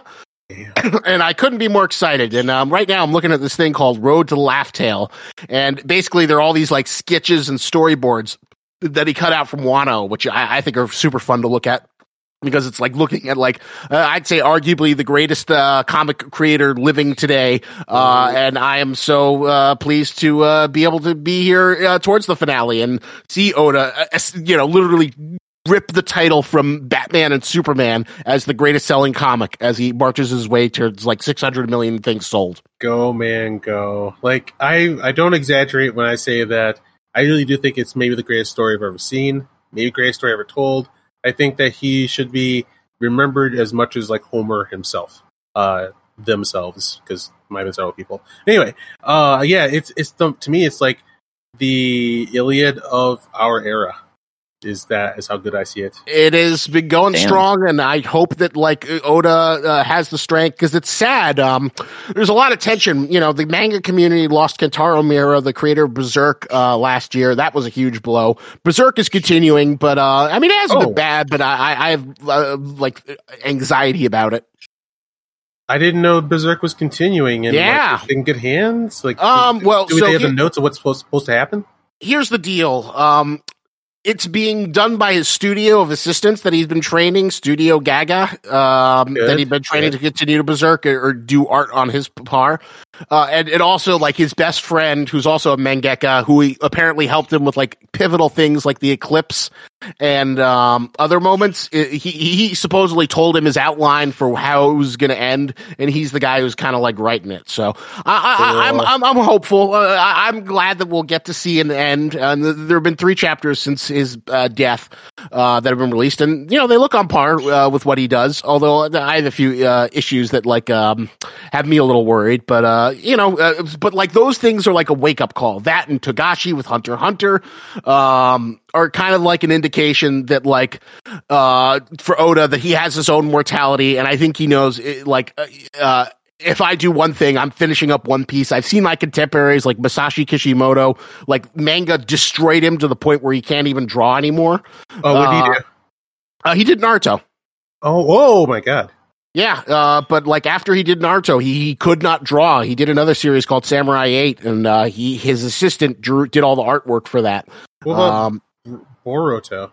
That's done by another one of his assistants, and I think he contributes notes to it. Sometimes he like gives supervising direction, but no, he doesn't draw it. You can tell the artwork's much shittier than he was in his prime. It's weird. And like you have these examples of like these long running guys, and what I love about manga, I think it is the most brutal creative profession. Yes. And if you go through it, you become a god. You become one of the greatest storytellers because you were just like. Again, every week, again and again, you got to keep them engaged. You got to keep good story arcs. You got to build upon it. You have to have something that's good in the short term, but also good in the long term. And I just think that like the people who can make it through that are some of the best of the best. And which brings me to my final thing I'm geeking out on. Chainsaw Man!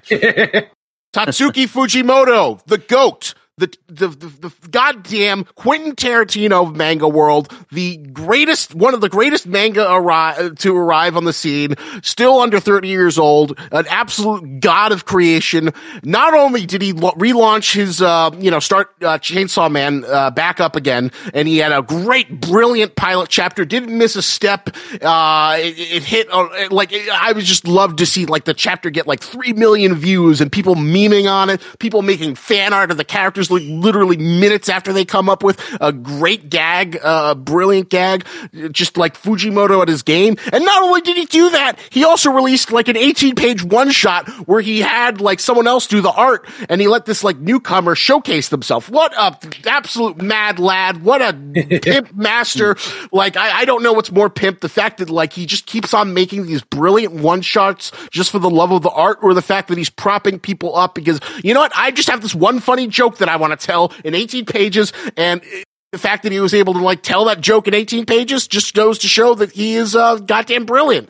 And I'm so excited that Chainsaw Man is back. I am so excited that this fucking manga, which doesn't even have an anime yet, is like taking over the internet to the point where he got like a deal with like a fashion brand to like produce fucking jewelry for Chainsaw Man, which is insane. That like he has so much influence and so much sway, and you guys you don't know what you're waiting for. Just when that anime hits this fall, oh boy, it's gonna destroy. It's gonna just be like this. It'll quickly become the thing that people hate because it becomes so ubiquitous and overexposed. But you know what? The guy deserves it. He's a brilliant artist. I wish I could like walk into his studio and talk to him. I wish I could give him $10 million to make a movie and see what he does. I just think he's like one of the best guys working today, and I am so glad that I got to catch him towards the start of his run and see him go from like making something I absolutely despise to something I absolutely love that has just grown in estimation over time. That was a great rant. Indeed. Yeah, and that was impressive. Chainsaw Man is going to be taken care of by Madhouse Studios, who did One Punch Man and not Madhouse, Mappa, but Madhouse. They're basically the Mappa. Well, no, I don't think Madhouse exists anymore, but I know Mappa's the one who's handling the Chainsaw Man adaptation, which is still really good because Mappa's been on fire lately. They did the really great Jujutsu Kaisen adaptation. They also did the last season of Attack on Titan. They've been doing really great stuff, almost as good as the True King, the UFO table, the Demon Slayer. But I'd say Mappa's a really good second place, and if it's the anime is as good as what they were able to do in Jujutsu Kaisen, I think it'll destroy everything. Co-production between Mappa and Madhouse, but you feel Madhouse might not be around anymore? I need to research it. I thought that they didn't exist anymore, and that like because I remember there's this really tiny little guy who just loves making anime, and he was like the founder of Madhouse, and I saw him at Otakon because he always comes to Otakon a couple of years ago, and I remember hearing he left Madhouse and created Mappa. But I don't know. Maybe, I could be wrong. Maybe I need to research it soon. But I just hope, like the fact that it's taken so long for the anime to come, just knows that they know they need to do it right. They need to do it justice. And I cannot wait to see Chainsaw Man destroy the world. October 5th, it looks like. Ooh, does it have a release date? Because officially it doesn't have one yet. Just like fall. Wait, no. Look, I'm reading it wrong. It's something else. Anyway, yeah. So, it might come out this fall. Yeah, it's supposed to, unless it gets delayed. But if it gets delayed, you know what? Take your time. I want a masterpiece. Yep. I'm in no rush for great things. All right. Anything else, man? That's it.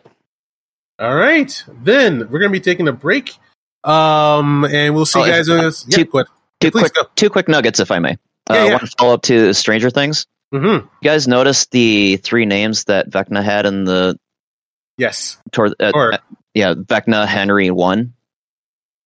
I know. Did you notice that makes the acronym VH1? Oh my god. Is that intentional? Vecna Henry 1. Is it intentional, do you think? Or it has to be. I'm wondering. But and also the other nugget, did you guys know that the predator species actually has a name canonically? Yautja? Yautja, right? Yep. Yeah, I never knew that till this week. In the 90s, I was fucking huge into. I read like the novels, comic books, and just like, yeah, I love those guys. What's your over-under on the new Predator movie, the Predator Prey? Keith, what do you think of the trailer for that before we end? My fingers are crossed. So far, I like the director a lot, so he hasn't failed me before. It's just the way it looks, though, like with how fiction has been lately. I'm just kind of like, But once again, I liked his Cloverfield movie, and Dan Trachtenberg. I like him, so my fingers are crossed. So cautiously optimistic, hoping it's good. Yep. It's not getting a theatrical release, so that lowers expectations. That's a warning sign. But yeah, I'm hoping it's like a small scale surprise is what I'm kind of hoping for.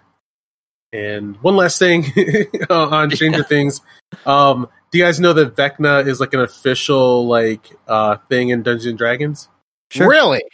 Yeah, I did not know that. Dungeons and Dragons. It started in the last few years. They've been kind of going, hey, just so you know, we do have an official multiverse. You guys want to check this out? But Vecna is early 90s. First he was an eye and a hand, and there are items you can find. Yeah, that's how I first really knew Vecna, was the hand of Vecna. That was the big evil magical cursed item everybody was always talking about. And then he eventually turned him into a character.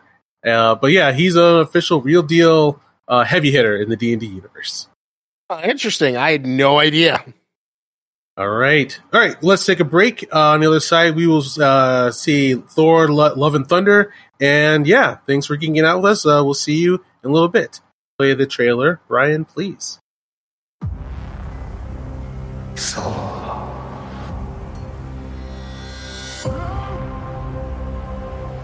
I know your pain. Your suffering. You've lost. Yet God protect them.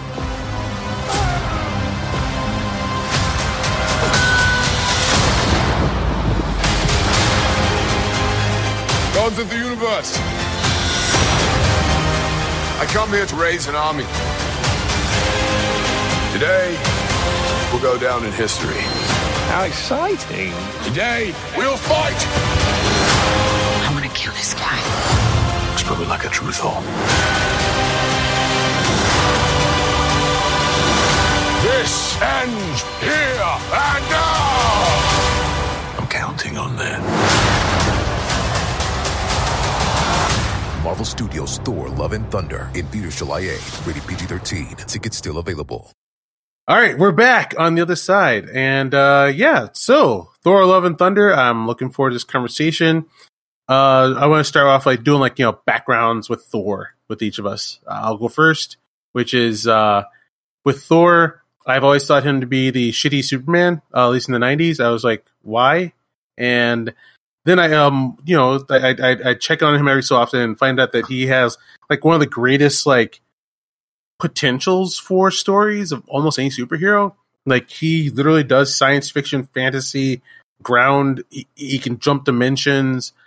So he's this hero that naturally fits into every kind of story. And then he started to rise up quickly as one of my favorite of all time. I did read Gore the God Butcher, which was one of the most epic things I've ever read. Yes, that's going to be an interesting thing. And what do you think how this one handled Gore? Did you read it? I've read through I've seen a video showcasing it, so I've seen half of the story. But that was a pretty good Jason Aaron Thor story. Yes, it was really good. And then I'll end it there because the just the epic scale is insane. So Doc Falconer / Matt, what's your take on what's your background with Thor? Well, I've seen the movies, didn't like the second one, most people, I think. And other than that, I never really read the comics or anything. I was always aware of the character. I'd play him occasionally in the Capcom fighting games. I always for a while, I was very confused. I thought that, wait a minute, is Thor turning into Beta Ray Bill, and did he get turned into a frog? And then eventually, found out, oh no, these are all just different versions of Thor, and all sorts of people can be worthy, etc. And so, for the most part, I I've always been aware of Thor. I've always kind of appreciated Thor, but I never really got super into it. All right. MJ, what's your take on Thor? Here's one of the sad things about Thor. I'm Norwegian, so you'd think I would know most of the mythology behind my heritage. I don't. Mm-hmm. So the Thor that I know of is mostly from the comics and the movies, and mainly steeped in the movies. I've seen all the movies, obviously, and actually rewatched all of them leading up to seeing this one the week before, and including finally reading the Gore origin story from the God and Thunder series, which I loved as well, and I was very interested to see how they're going to adapt it. But yeah, that's pretty much my background on Thor. Isaac. I do not have that much of a background. To me, he was always kind of like, you'd see him pop up in some of the comics, the TV shows, which is kind of like how I became familiar with the MC or the Marvel Universe pre-MCU, which was like, the Spider-Man TV show, the Fantastic Four TV show, the X-Men TV show. So I was kind of like casually familiar with him as like a fixture that would show up. I know he's like also famous for the Avengers, the World's Greatest Heroes, that cartoon they liked before they. Oh my god, Earth's Mightiest Heroes. Earth's Mightiest Heroes, yeah, so good. The decent cartoon they did before they just said, "Fuck it, we're making MCU light cartoons." Yeah, the shitty version. I've enjoyed most of the MCU interpretations. It's interesting. Everyone loves to shit on Thor: The Dark World. Mm-hmm. I don't think it's super great, but I think it's as good as like your other like mainline MCU movies. I still think the Loki stuff in it is really good, and it's got some fun stuff. Portals,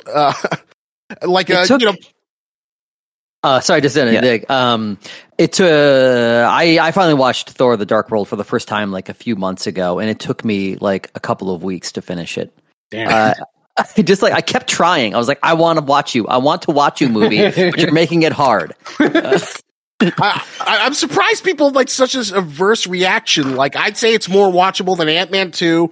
Whatchamacallit? What's the other one I hate? Ant-Man 2. Like the second Ant-Man? Wow. No, I did not. I thought it was very mediocre. I just was not a huge fan of it was better than the first one. But I'm having a hard time remembering it. Like not and like not in the way like it sucked as much as like wait, like when you said I was like, oh wait, there's an Ant-Man 2? Hey, what happened? What else? Because it came out right after Infinity War, and everybody was still in shock from the end of Infinity War. Okay, fair. It was like the palate cleanser. And then, what was the other Marvel movie? Iron Man 2 and Ant-Man 2, I think, are like the bottom worst MCU movies. Iron Man 2 was bad. You've seen The Incredible Hulk, right? I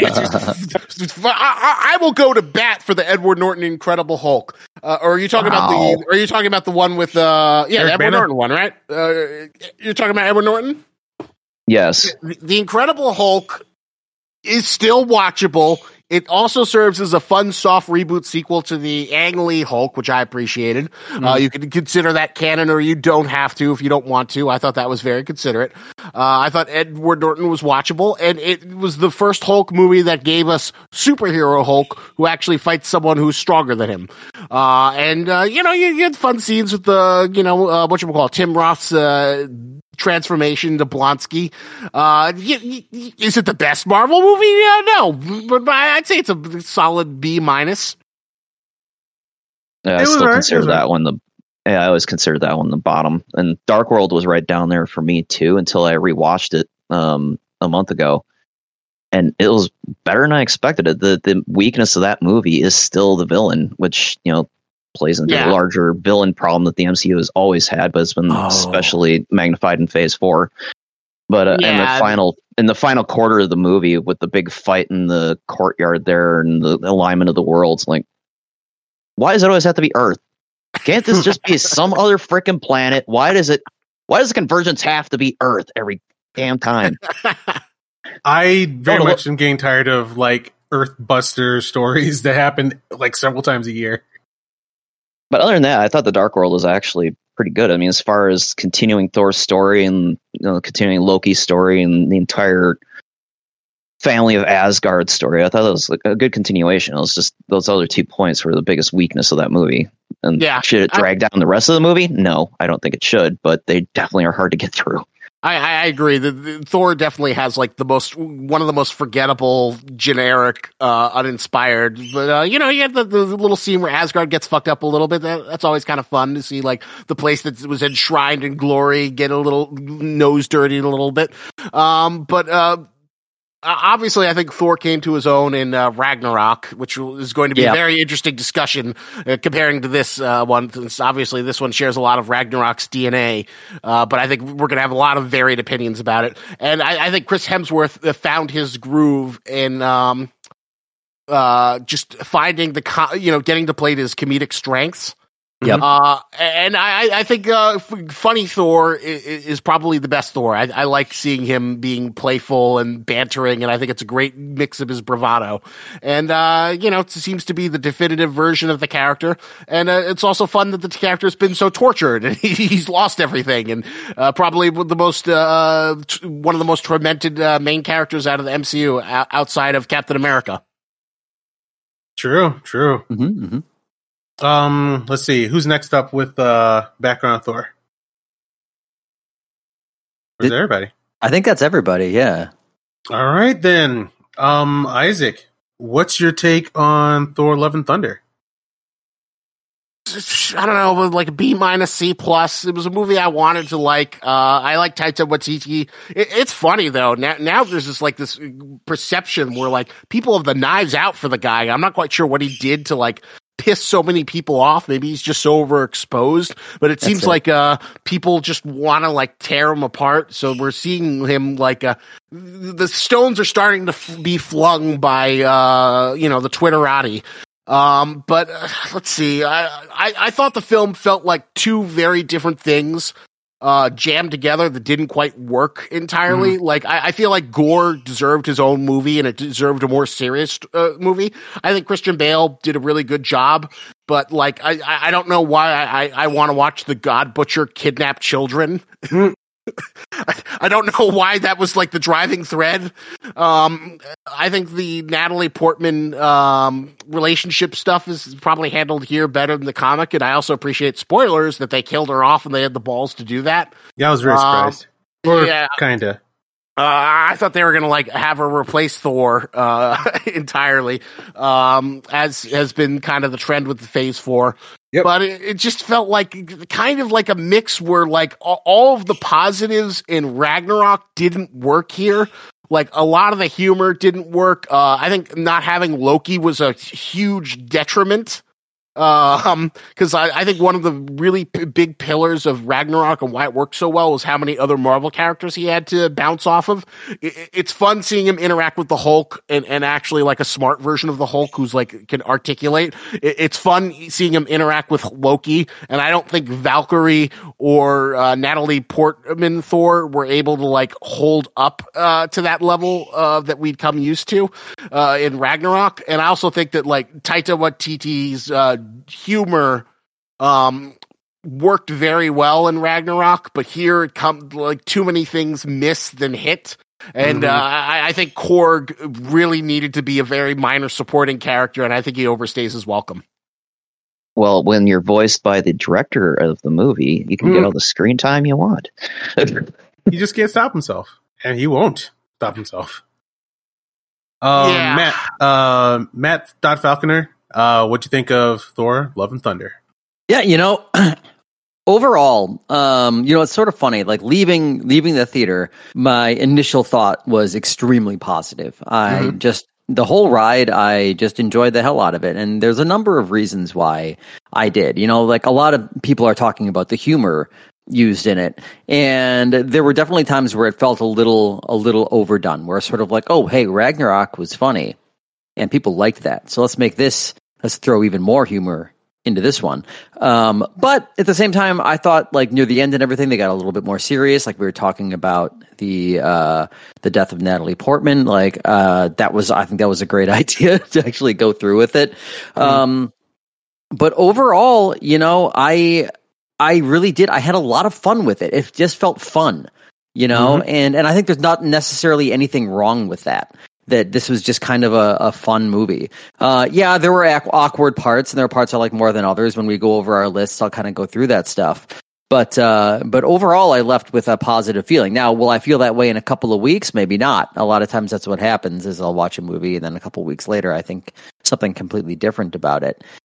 But in general, Phase 4 has been really uneven. And I think there's a lot of experimentation going on, kind of. MJ, I think you were talking about, kind of spaghetti, just kind of throwing things around.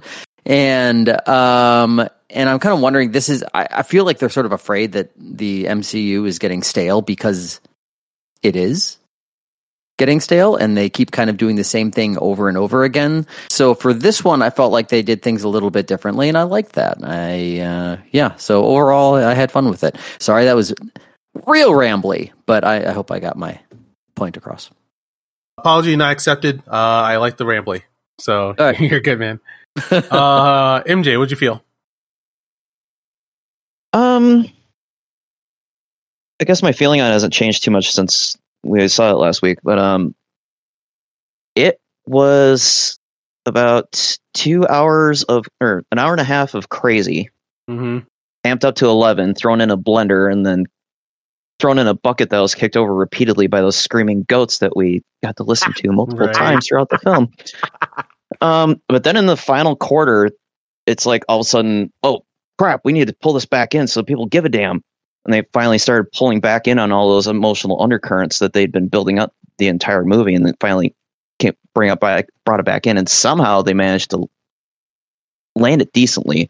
I mean, the death of Jane Foster, that was kind of predictable from the way they were building up through the entire movie. I mean, Mjolnir was draining her life force every time she was wielding it, and she already had stage 4 cancer, and it's like, well, not really too many ways this character can survive this.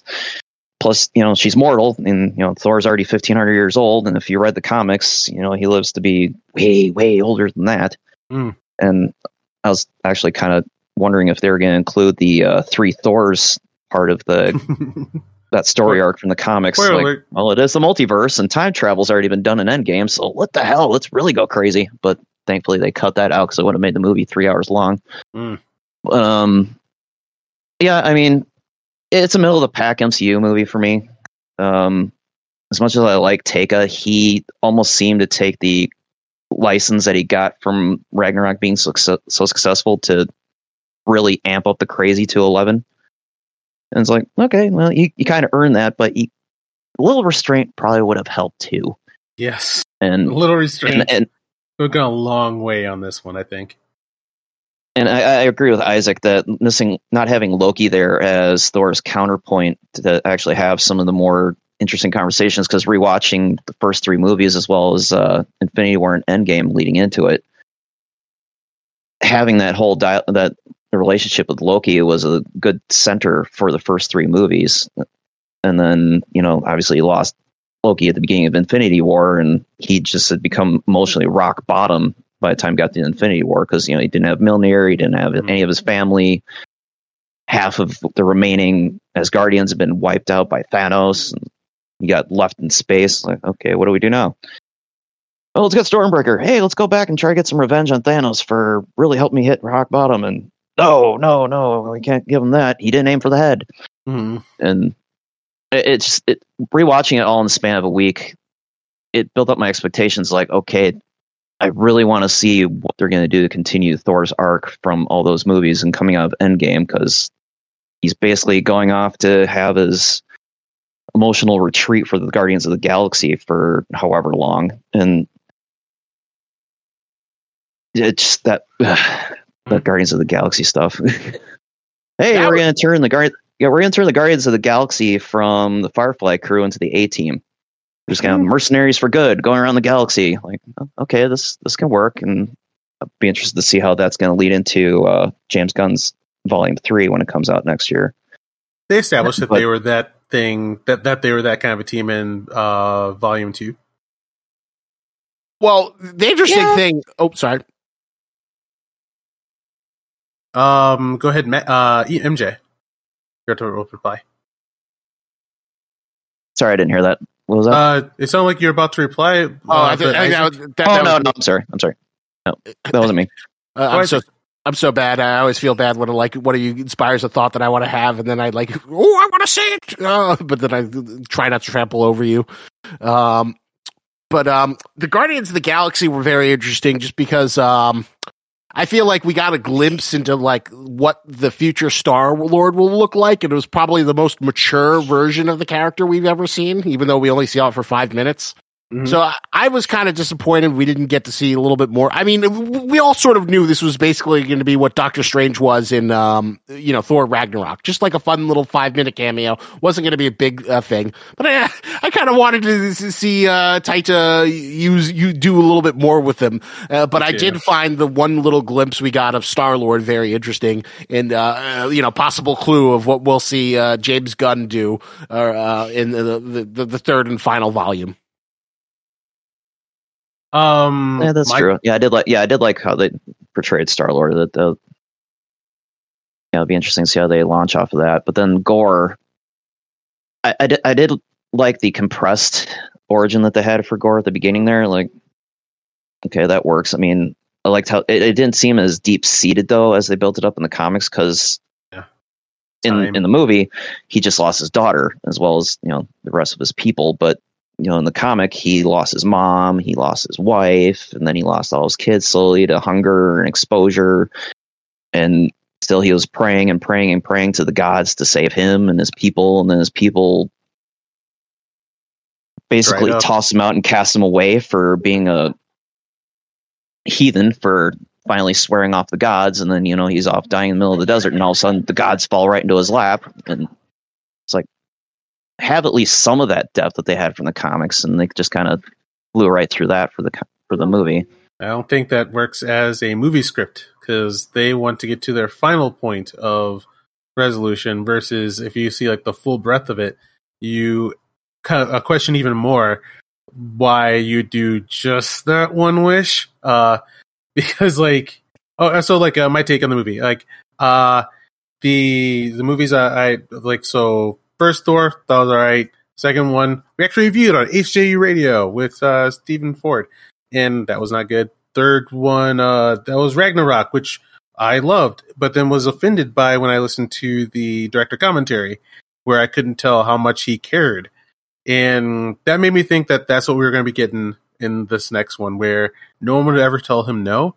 And Orson Welles says that the greatest enemy to creativity is the absence of limitations.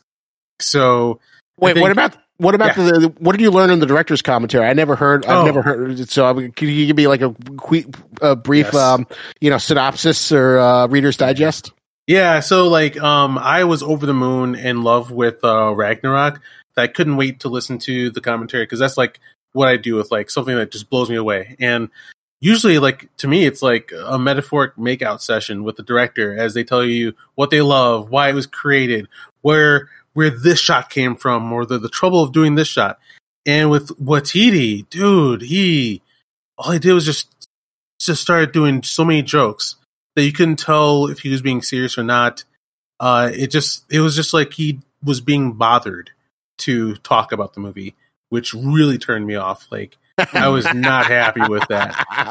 There's the Surtur thing where you got the CGI devil guy, and so Taiki starts going, "That's actually me right there," and they covered me with soot and gasoline. They actually lit me on fire. I'm like, dude, okay, you don't want to do this. Wow, now you have me wondering what his director's commentary for Jojo Rabbit's like. Yeesh. I wonder. So the thing that made me think what I thought was that indication of how making a Marvel movie isn't like making a real movie. How much you don't get to really choose to present yourself, and you're working for a company, and that's why he was not giving his passion toward it. Although I did see an interview with him later, and then he actually showed all the passion that I was hoping I was going to get in the director commentary, where he started talking about his childhood and Flash Gordon and all that. So what I'm saying here, yeah, go ahead, please. You never know when someone's just having a bad day. He might have been hungover or something. I saw a What We Do in the Shadows panel at last year's Comic-Con, and Matt Berry just looked like he wanted to be absolutely anywhere. Gotcha. But that panel. And I'm like, well, I'm not going to think like, well, Matt Berry, what a piece of shit. Now I hate everything he does, It's like, no, I just kind of assumed he was having a bad day. So you never know with stuff like that. And especially considering that then you heard him being enthusiastic in another part. So yeah, that's completely, like, I didn't even sit all the way through it, because, like, maybe after the first few minutes he comes to, I couldn't sit through it. Like, that was, like, that broke my heart, because, like, I love, like, director commentary is, like, one of my favorite things to do with a movie, and especially, like, kind of this kind of movie, so I was like, oh, here we go, and then, like, couldn't sit through it. So, to me, all that jokery that he was doing in the commentary seemed to get to this movie, which, to me, I'll actually say I did love, I wouldn't say loved it, I liked it a lot. I liked Thor: Love and Thunder quite a bit. I will give it a very admirable solid B to B plus, maybe. But the problem with him not having limitations, like, because if you balance out his zany wackiness with maybe having some real stakes and world building, then you could, like, have, like, something that's, long lasting, top tier, makes you think about the world. But here, like, goddamn, man, like, everything was a joke, which kind of takes away from the movie. So yeah, let's just rapid fire from here. Okay. So yeah, one of the first things, like, very beginning of the movie, that whole thing with, like, that goofy ass golden god that Christian Bale runs into. MJ, earlier you had brought up Terry Gilliam, and the beginning of this really reminded me, something about it really reminded me of Terry Gilliam. Yep. I think part of it was, like, that god, and the way they had, like, that straight shot where he's, like, talking right at the camera, and there's all that shininess around him and everything. It just immediately, it's what made me think of that. And it was just like, I don't know, to me it was like, I like Terry Gilliam well enough, but every once in a while I find his style to be off-putting. So, like, that's the kind of, like, right off the bat, that's I got that weird impression. All right. Anybody else notice how the Necrosword kind of looked like Anduril from Lord of the Rings? Yes. Yes. Like the hilt? Yeah. There's like a two-handed grip there, I think. Oh yeah. It does a little bit, doesn't it? Yeah. I guess I was paying extra close attention to that after the Conan blade showing up in Stranger Things. I was like, okay, what other random prop stars are they going to throw in these future productions? But yeah. A problem Sorry, go ahead. I was going to say, a problem I had with the movie is that my these are the shortest notes I've ever taken. I have a feeling that what a lot of people are experiencing with MCU movies is what Scorsese said about them not being movies but amusement park rides. Because while I was watching it, I really did have a lot of fun. But since everything is just fucking so goofy, well, what else am I thinking about after that? Like, I'll say that, let's see, I like the costumes well enough.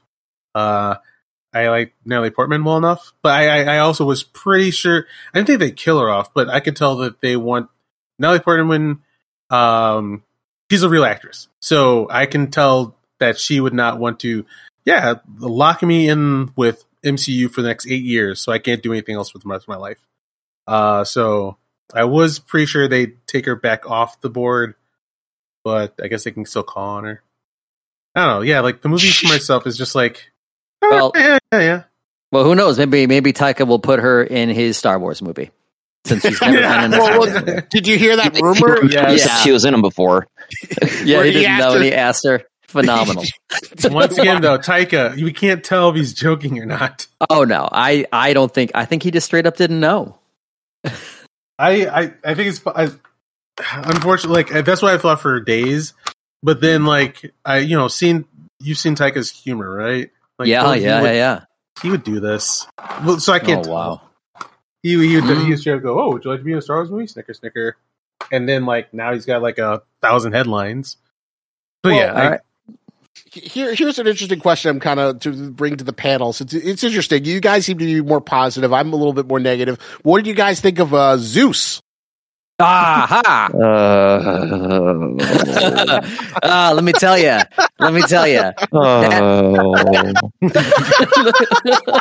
Damn you, Russell Crowe. Whatever you want, Russell. That? Do whatever you want, Russell. We're glad to have you here. Hold on. Have you heard that Taika had him do all of his lines twice? No. Yeah. Once with an British. English accent or British, yeah, and once with the Greek accent. Is that what that was supposed to be? Yeah, that was a Greek accent. And let me tell you something. I live in Astoria, and Astoria has the second most Greek people in the world, apparently, including my landlord. I don't know if that's true or not, but he came on and started talking, and I was like, "Oh, Greek." All right. No, Well, he got that's it. good to know. I mean, He got it. I mean, because that was another thing coming off of watching Baz Luhrmann's Elvis, because they had Tom Hanks as Colonel Tom Parker, Elvis's manager, and he had this Southern fried Dutch accent that he used throughout the entire movie. So I guess I've just been extra sensitive to wanky accent impersonations, and I was listening to Crow go through his lines, like, dude, are you actually trying to do an accent or a parody? Because this is sounding more like a parody than just ugh. But no, it's good to know that that's actually rooted somewhere closer to reality. That makes me feel a little better about it. Yeah, I mean, look, his characterization was obviously extremely over the top. You know, watching it, I was actually thinking about that. It was like it almost struck me as like stage acting.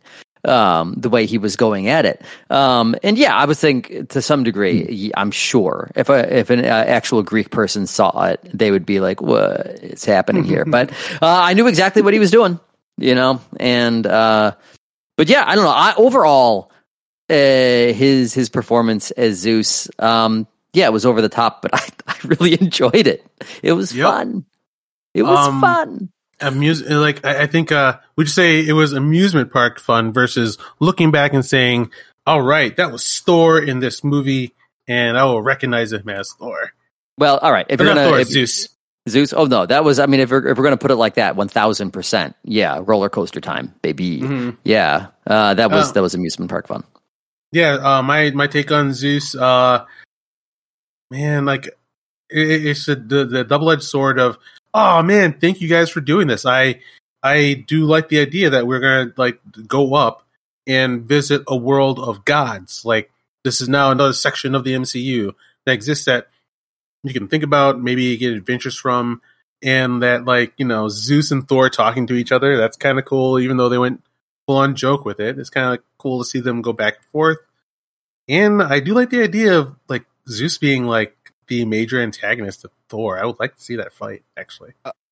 You know, I'm going to throw out something out here. You know, I think the movie would have been much better if they saved Gore the God Butcher for like his own thing, and then just had Zeus be the major antagonist for this movie. I think he might be more of a better. I think Zeus is a better third movie, because also, I feel like they abandoned the 3-movie structure after Dark World and restarted with Ragnarok, so that we get our Empire Strikes Back middle darkness, and then big bad for a third. That's very, very generous for what feels like has no form and structure, and just basically they threw money at Taika because Thor Ragnarok did so well. That's the general sense I have of this movie, that like Taika didn't necessarily want to do it, but they just threw a lot of money at him, and it's like because they wanted to recapture that Thor Ragnarok magic. Because like the MCU is trying to do 2 things right now: introduce like the new, more diverse characters.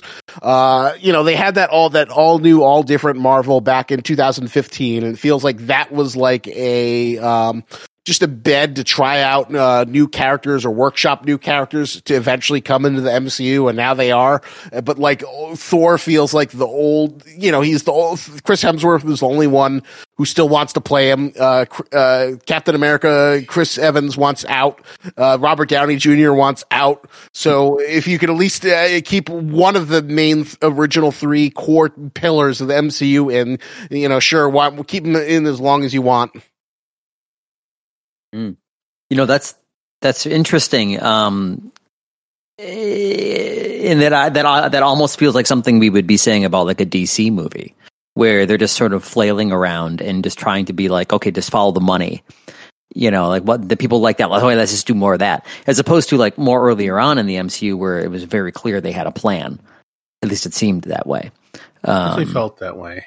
Well, I was saying that like the earlier movies, I was saying in our Multiverse of Madness review that each movie, if something happened, it mattered. So like at the end of Iron Man, you see Nick Fury show up, and you're like, oh shit, it matters. This is the next step that we can move on to the next one. Versus Multiverse of Madness, you see Xavier show up. Ha ha ha! It doesn't matter. It's a joke. Kill him right in front of your face. Lollocopter. You're like, okay, right. Dude. And then was it here? Like we had some stuff happen, but like are we carrying anything from here? Like, do we feel like a next step has actually happened? And that's what it felt like. I mean, the Guardians of the Galaxy part, felt like that was the only thing that had any springboard to anything after it. I mean, towards the end of the movie, when Gore makes his wish and brings back his daughter, and happy, feel good, and Thor has his reason to live now that he's been looking for 6 movies now. It's like it feels more like a happy ending more than like something to springboard off of. And apparently Taika and Hemsworth, when they were sitting in the theater watching it for the first time, they saw the card at the end that Thor will return. They both looked at each other and went, "What? Oh, wait! Is that Are you serious?"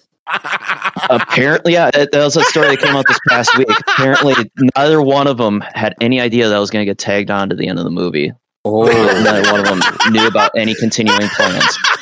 Well, oh my god! I highly question. It's into the larger way that they have been handling Phase 4 at this point. It's just like I said earlier, it's spaghetti chucking. They're just seeing what sticks and they're just going with it.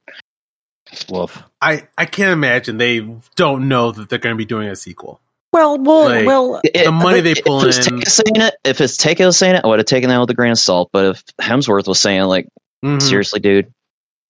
And plus, yikes.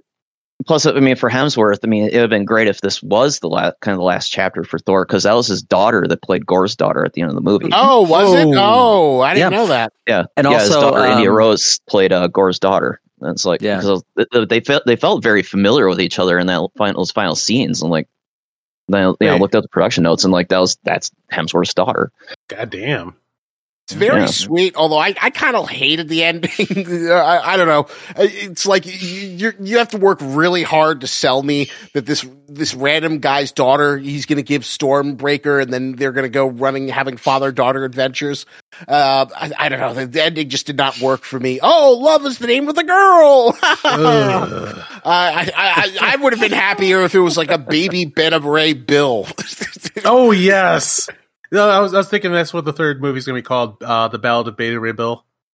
Oh, well, then again, like I don't know, I think so. Although that we have Hercules coming and Zeus is a threat, so will they have room for Beta Ray Bill? We'll find out. I don't know. I don't think that they've planned. They supposedly went on a retreat because I think Kevin Feige finally realized, oh fuck, we gotta shit on this pot with Kang the Conqueror, or else nothing matters, or we're doing Secret Wars. We gotta figure out something. A thing I will say that I kind of sort of like about this stage of the phase of the MCU is that so. Going back to like 90s sci-fi TV shows and getting back into that, I enjoyed that not everything was a home run, and sometimes you'd have lulls. And like I think that's what we're experiencing now, and then we kind of need like that height of like Endgame was just Titanic, so that we do need to bring I think expectations and feelings down to hey, let's say that although they keep doing the plot of everything is a universe Earth buster.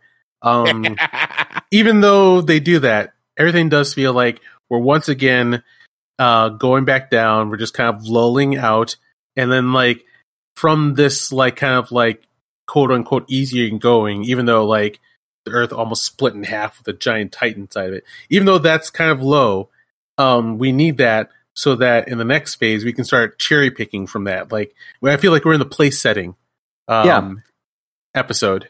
I agree. I agree with that. One of my notes is actually this all feels like a transition phase, you know, and that's and I agree with you. This isn't necessarily a bad thing because otherwise, you know, we're just heightening and we're heightening, and the stakes get higher and higher and higher.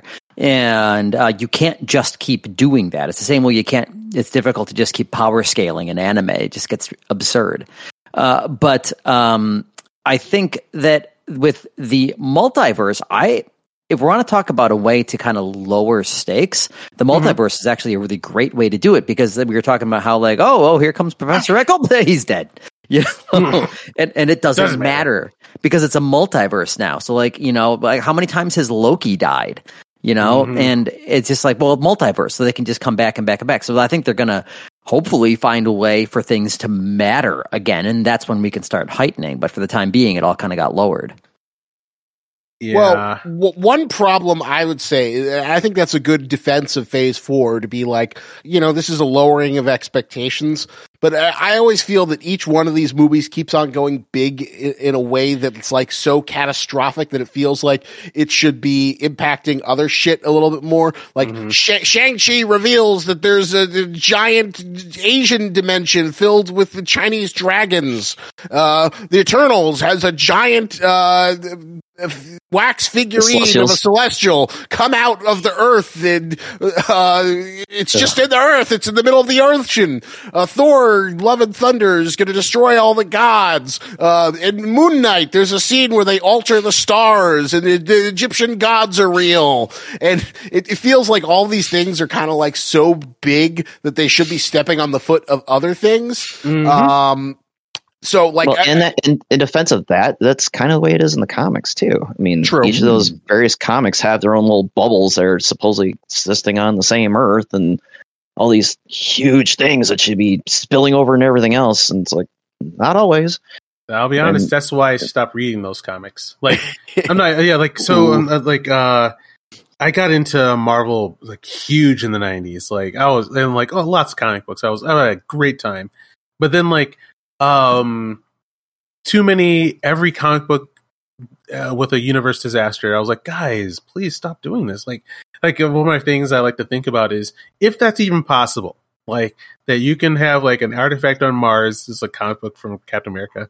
You can have an artifact on Mars left unattended. It can wipe out the entire universe. The entire universe has been wiped out long ago by at least one planet somewhere out there where there's no heroes nearby for it to stop the countdown. Like, stop saying that you can destroy the universe every week.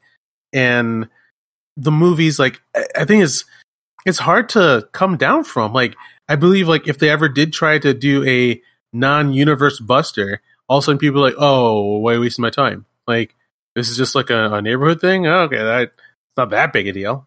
So I feel like they feel like they have to keep doing this. That is fair, but I just feel like they should be, if they are table setting, they should be telling smaller stories. Like, one of the reasons why I kind of like the Hawkeye TV show wasn't the greatest thing, no, but I think it was like decidedly small scale, and it never went above that small scale, which I thought was kind of cute and charming, and I wish they did more of, versus like the movies that keep on trying to do bigger things that feel very big but self-contained, but not interconnected.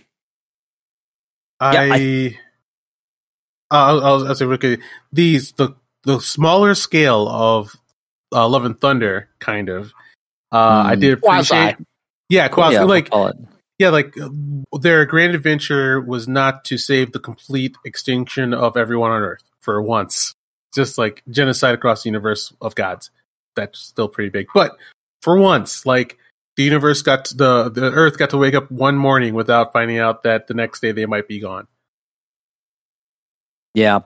I mean, look, really, if we're talking about stakes and kind of going back to what you were saying, Isaac, for Hawkeye, which I really enjoyed too, all they need to do is make you give a crap about the characters and their relationships. Like, that's it. That's what creates stakes. And if they do it well, then it shouldn't, in theory, matter whether it's the whole universe or whatever that's going down. I am glad that Thor finally got his hammer back. I am not a fan of Stormbreaker. That design is raggedy. Look, so like ratchet. I love the Groot gave his arm for that. Come on, exactly. Like, I can see like on set while they're like, guys, I got an idea. It's the arm of Groot, and like people like probably all cheered. But then like every time I look at it, it's just like it's like a branch. It's just a branch. Well, here's an interesting question. I'm kind of curious to hear what the council says. Did you guys like the recurring joke and gag of, like, Thor wanting to cheat on his hammer and then Stormbreaker always coming back? Oh God. I did. I'm so sorry. I fully get, like, when I was watching it's dumb as shit. Dumb as hell. But I smiled. Super dumb. But oh my god, I'm sorry. That moment when Stormbreaker slowly came on the screen. Yes. Like I smile with joy. Him pouring beer on it is kind of like, it's really cute. Are his weapons actually sentient in the comics? I don't remember that. I don't. Not like that. I mean, did they get together and have little baby Stormbreakers? I mean, what the hell's going on here? Why? I do why are you like feeling violated that Thor's attentions are no longer directly on you, Stormbreaker? Tell us what's on your mind. I do like that. It seems like there's a different rule around Stormbreaker that you don't have to be worthy to lift it up. I love that. Yeah, I am right. Like like you just hand it to anybody. Well, I mean, yeah, Odin didn't, write a bunch of stuff on it saying that you had to be worthy. So yeah, I think it's assuming that it's something that you are capable of lifting, that it's not like magically going to be impossible to lift. But yeah, the image of the 6-year-old girl with the 10-ton hammer axe was silly, and I don't like. I was not a fan of the image. Like, yeah, please rescale it to her, please. Just I don't like it looking that easily. Like, I can tell you're CGIing that. Yes. Yeah, Stormbreaker, the design to me is too big. Maybe if they wrap the handle some, just clean that shit up for me, please. I'm a big fan of Stormbreaker too. They have the hammer itself from the comics because Wait, I thought you said you just didn't like Stormbreaker. You thought you said you didn't like it. This is design a minute ago. In the movie, in the comic, I love it. Oh, and okay. I want the. I've been like, I'm also, maybe that's also why I'm disappointed, because like I've been dying to buy myself a toy of the comic Stormbreaker, and finally it's they didn't make it at all. They just made this giant branch axe.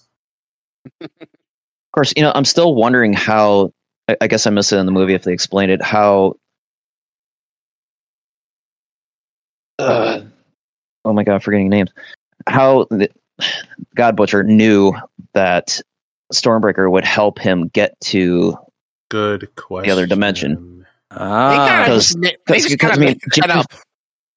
James found the plans. It's like, oh god, he's going to try to open a Bifrost to try to get to the other dimension so he can make his wish. I'm like, how did he find out? And I'm wondering if that's because of the deleted scene that they actually filmed with Peter Dinklage. Oh man, I didn't know about that. Because Lena Headey had a scene in there that was cut, and I don't know who she was supposed to play. Christian Bale said he filmed the scene with Peter Dinklage, and I'm wondering if Gore, I remember his name, Gore, actually went to the Starforge. I'm forgetting the name suddenly. Forgive me. And talked to him, and he found out the powers of Stormbreaker, and that's how he found out he could get to that other dimension to get to the entity. Hadn't even thought of that, and yeah, because like Stormbreaker's a new thing that he couldn't have been like just listening to the legends of the world. Like Stormbreaker just got made, so that would make a lot more sense. I do like that it's unique bridge creation is a part of some part of the plot. That's pretty cool. But I guess like the ending where I get the you gotta tie up loose ends type storytelling so that you do the loss of the daughter, have wish back the daughter. We've now closed the loop. Here's the story. But now you're making me think about fiction. Like if we're doing this, you have to accept loss. You don't get to wish for people to come back. Like the lesson is to be able to go on without her. Otherwise, you're cheating everyone in the universe. Like everyone else in the universe does not get to do this, and it's not fair that just for this one guy you get to do it. So it's because the TVA was gone. They couldn't come back and fix the timeline because she was brought back. True. At some point, the TV shows and the movies have to start actually intersecting again. I mean, if we look at it, the only things that have really intersected between the shows and movies has been Black Widow and Multiverse of Madness. Because, I mean, obviously, Black Widow, they introduced Elena, and she showed up in Hawkeye, and that was actually my favorite parts of Hawkeye was the parts of Elena. Then, obviously, WandaVision leading the Multiverse of Madness. But otherwise, where's the interconnection here? I mean, the end of Loki, you think that would have been all over the place, especially leading into Multiverse of Madness, especially since both the showrunner, because the guy who wrote the screenplay for Multiverse of Madness was the showrunner for Loki. So you'd think there would have been some interconnectivity there. It's the same guy, that Watering guy who was in Rick and Morty too. I forget his first name, but yeah, it'd just be nice to see some more interconnectivity, because I think again, you're just watching it, wondering where all this is going. I think the why we're not seeing that is like they're also probably facing the question of, okay, how much homework do we want people to have to do to see the next thing? And and also at the same time, you know, we gotta make the stakes high enough to make it seem like, you know, it mattered, versus like, all right, I did find the green Skittles that I was looking for at the grocery market. They made the movie and the credits roll, and you're like, hey, you know, that was 2 hours to find Skittles, not in the CU. The only way you can justify 2 hours is like universe threat. Right. It's interesting to see like where the MCU is now, because like objectively, like there are a lot of things I complain about in like all the TV shows and movies of Phase 4, but like you know, even at its worst, it's still not as bad as like, I don't know, Wonder Woman 86 or 85, or like or like Morbius, or other shitty superhero. Morbius. Morbid time. No. It's Morbid time. I still haven't seen Morbius. But Me neither. I'm curious. Morbius is a Catwoman level viewing experience. Ooh, I Jesus watched Christ. it. I was Really? having so many flashbacks of Catwoman. It was just, it's a movie based on a comic with Oscar-winning actor in the lead, with a director that is just doing something that no one on God's green earth could understand why. I mean, the guy who directed Morbius wasn't as creative as the one from Catwoman, because seriously, that was the Last Room level direction for Catwoman. And I still give credit to Halle Berry for showing up at the Razzies with her Oscar to accept her Razzie for that movie. But anyway, yeah. And I really want to see how well Morbius does at the Razzies this year. But yeah, Morbius, and then them throwing on that random tie-in to No Way Home at the end with those two teasers. I'm just like, why? Why? Just Sony wants their Spider-Verse so badly. But it's interesting because, like, on the one hand, you have the high of, you know, the Spider-Man No Way Home, but then you've got, like, a lot of people have knives out for the MCU just because they feel like it's, like, kind of like treading water and just kind of like maybe there's not as much care, or maybe there's just a few little sloppy mistakes here and there that are just like, but it feels like it's become the Titanic where everyone's like waiting for the iceberg to hit, and you know, they all want to. Everyone wants to cheer from a cultural standpoint, even if they're still making a lot of money. Yeah, that's the problem. They're still making a lot of money, so like there's just. So I was thinking like maybe what would help is if they like do what people want Star Wars to do. Please stop, you know, making so many movies per year. Please, like, slow down. Make it like another event so that we can get excited again. But it is an event. Everyone still does get excited until they start seeing like a nosedive of money. They can't, like, the main thing I've been seeing throughout the years of like bad movies like the Star Wars sequels. Anyway, no, the Star Wars sequels, like the biggest thing that I did notice about them was their very tight, like almost yearly to / 2 year cycle that they were bound to by contract, which across like all the movies I've been watching on that scale, like you do that in 2 years and you're fucked. Like George Lucas, I always kind of wonder, like, did they do that on purpose? And for the MCU, like, yeah, they're locked to a schedule of like money because we keep giving it to them. So will the next movie will, you know, not have the 3 year time that it takes to make, you know, masterpieces. Well, here's the funny thing, because the next MCU movie is the next Black Panther movie. Mm-hmm. And, you know, that's... I cannot wait to see that. I wish Ryan Coogler the best luck, but that movie is cursed. That movie is so fucking cursed. There's a lot of problems going on with it. I don't know, because, I mean, it seems to me that for any of the directors that they have in the MCU stable, if you want to call it that, Coogler seems like he'd be the one to be able to handle the adversity the best outside of the Russo brothers, because the Russo brothers have easily crowned themselves the top of the food chain within that group of directors, and they're probably never going to do another one. So, now that you mention it, go ahead, please. I have all the faith that Coogler can salvage whatever he's going to be able to salvage from this, but I'm just very curious to see how they're going to do it. And there's going to be droves of people that are going to be in the same spot as I am, just wondering how the hell is he going to pull this off without your name actor. All right, so with Coogler, is it ultimately going to be a tribute to Chadwick Boseman, or is it going to be a continuation of the legacy he created with the first movie? Well, I gotta jump in before I forget my idea here. Okay, Coogler, sure. The Black Panther.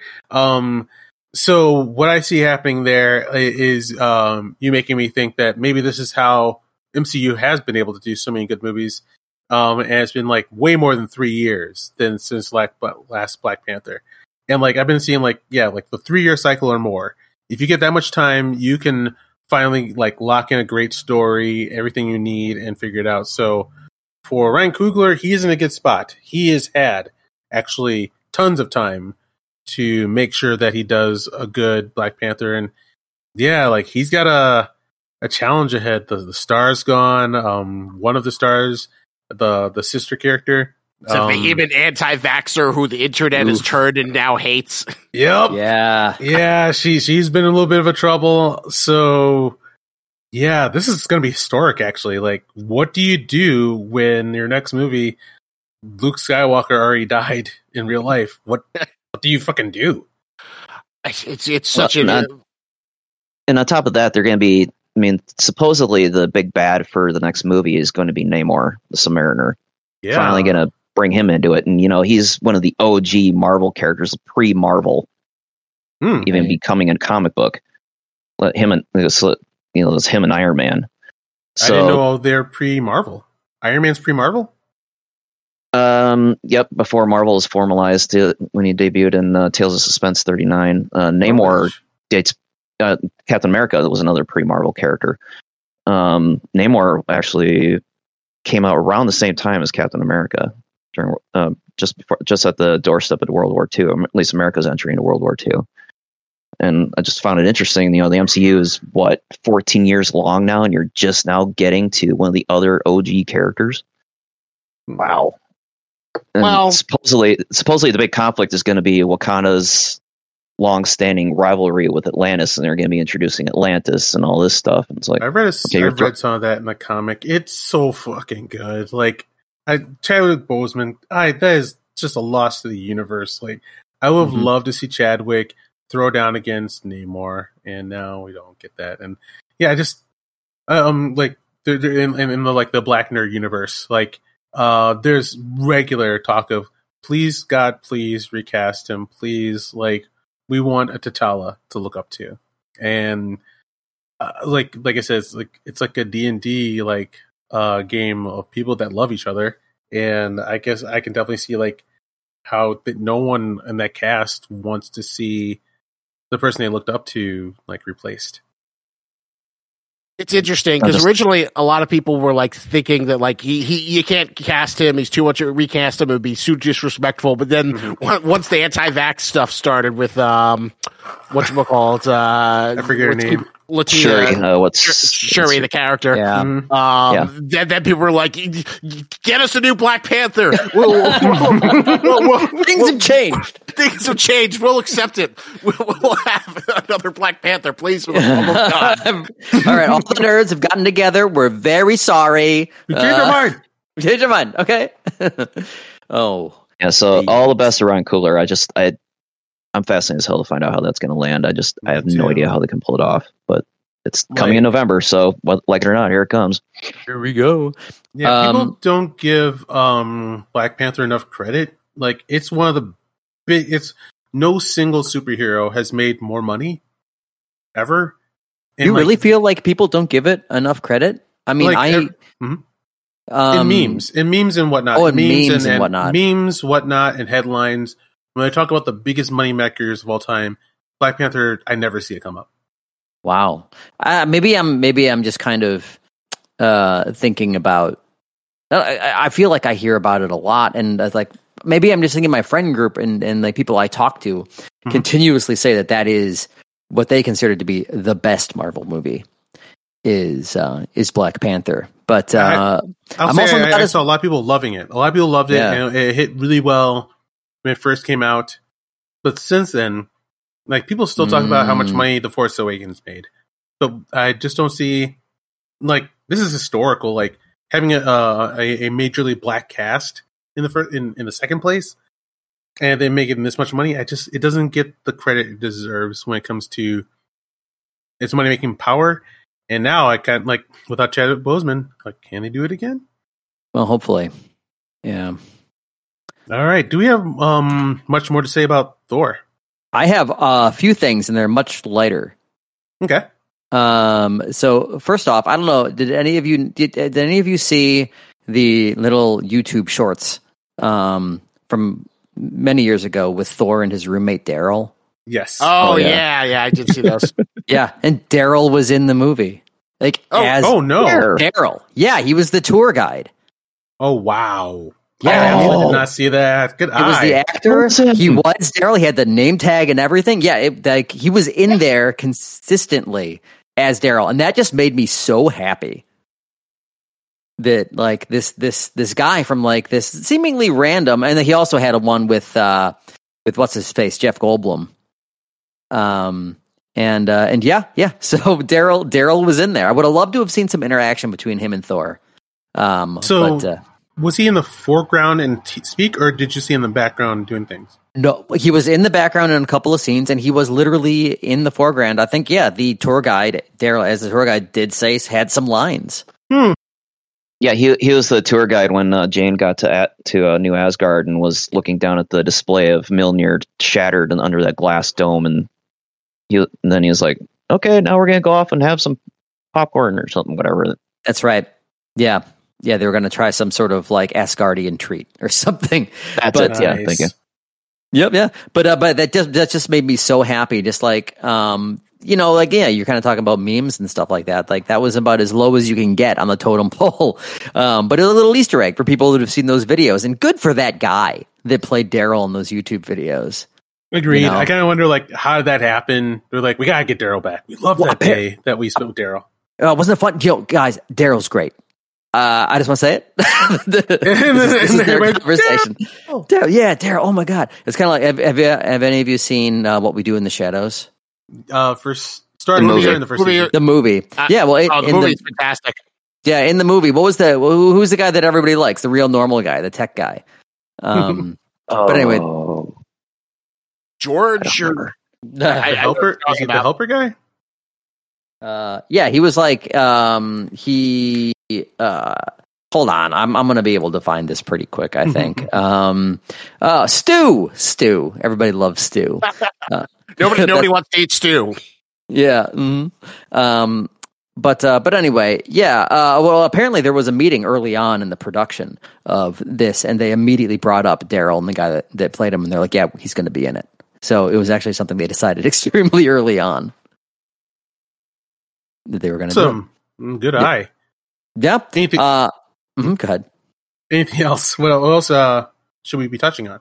Yeah, we were talking a little bit about, the various acting styles and whatnot, and I think we would be remiss to not mention the superlative acting of both Luke Hemsworth and Matt Damon. I was very glad to see them show up again. Oh yeah, absolutely. And then he's seeing a little bit of their process, after the disaster and the children get stolen, and they went up to Valkyrie and they were like, "Hey, we need to make a play about this. This is high drama. We got to do it." It was nice to see. I'm still wondering how they survived Thanos' purge when Thanos and his minions took over the ship. I'm like, how the hell did the three actors survive? Out of all the Asgardians, how did those three survive? They got blipped back, possibly, but that's a good question. Well, no, because you remember when Thanos ran into the ship, he did his usual half the population has to die culling. And then I still don't know how the other half that they didn't kill survived because they obviously they destroyed the ship. Yeah, I mean, did Thanos I've always take wondered. the other half of the Asgardians onto his ship and then they dropped them off? I mean, how do they survive? Asgardians can survive in space? Well, yeah, as Thor approved, yeah, I guess. Oh, okay, yeah. Then we do know that. That's a lot of them. Yeah. So, I guess like from what we know of like Asgardians, he busted the ship and they may have been floating there for whoever knows how long, and they got picked up. Right. I am kind of glad that they didn't go with the God Bomb that Gore used in the comics. I forgot the God Bomb. What's the God Bomb?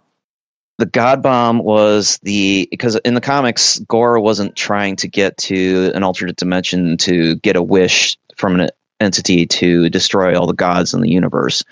He was creating this device and he was capturing gods to work on it.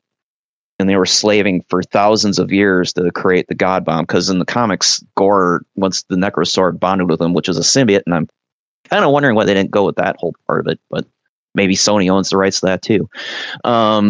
It is connected to the Venom symbiote, right?